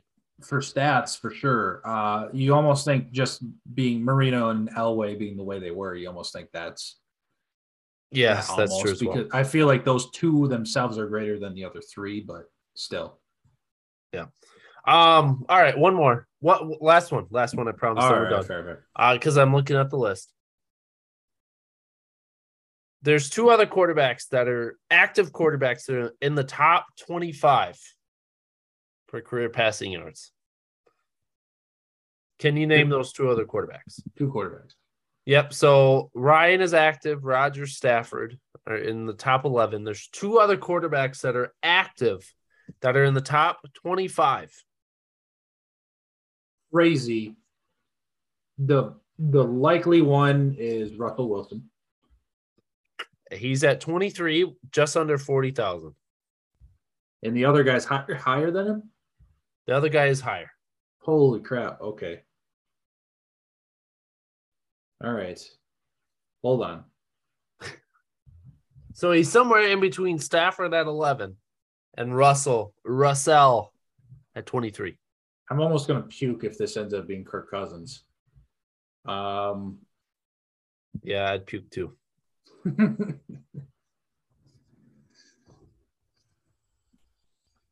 I will say it's not Kirk, but Kirk is going to make some headway this year. He's gonna jump this list. I mean, I'm just looking at these numbers. He's gonna jump it real quick. He's gonna end up, if he just stays in Minnesota with this offense for another 5 years, like he's gonna be an all-time stat leader. Is he gonna be in the same vein of Phillip Rivers? Just a bunch of big stats, but no No rings, no W's, big time, stuff like that. At this point, that's kind of seems what it looks like. It almost, you think Kevin O'Connell offense, you think it gets better too, is the problem. Yes. Anyways, back to this other guy. This other guy, I don't like much of anything I'm seeing. The only one I can fall back on, maybe, it'd just be crazy, but it could be. I might have to say Derek Carr. Derek Carr. Incorrect. He's lower than Kirk. And that's kind of, yeah. He's at 42. Well, shit. Who is it, Seth? I'm at a loss. He's played on 3 different teams now. Is he starting? I will say he has started. He's not anymore, is he?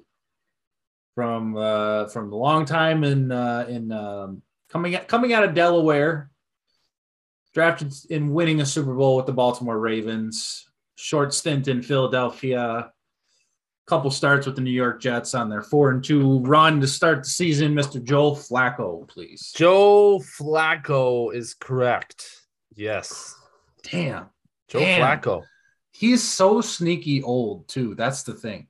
Yeah. You just forget like when he was drafted, and it was like 2010 or 9 or something. It was almost, I think it was the Stafford draft. It was 8. He was before Stafford. Yeah, I know. Yeah, it's just because Flacco really hasn't been relevant for like the last 5 years. Crazy. But he's still up there stat wise. Is Joe Flacco elite? No. Remember those conversations? Well, after they won the Super Bowl and he took him to the Super Bowl, yeah, he made all that money too. Like the Ravens just handed over a blank check and pretty much said, "Take us to another Super Bowl," and well, he never did that. But and then they drafted Lamar to ease their ownership, and that was a good decision. But they just didn't pay him like they paid Joe Flacco. Yeah, we'll see if they do. All right. Anyways, that's enough trivia for this week. But good job, Owen. Way to handle that running solo. I mean, we went off the script and essentially named the top 11 passing yards leaders in order. We did. So thank you for that. Yes. We're kind of nerds for that. I love looking at that stuff. I know Jeremy does too. Just sitting there, picking at it. It's fun. Your one trivia question for next week should be like career rushing yards leaders, but don't do that because I have a chance to look at it. But pick something like that, to name. We could do that. Jeremy would be all over that. I won't study up. I'll go in blind. I promise. All right, good deal. Anyways, yes. So that is the pod for the night. That's our recap Tuesday.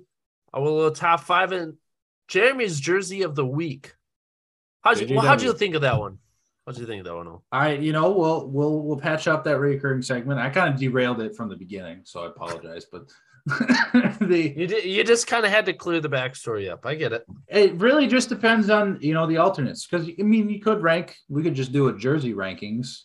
We could. Not as fun.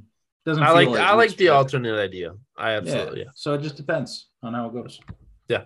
Anyways, we will be back later this week with a little Line is Right. Week 7 edition. Gonna be good.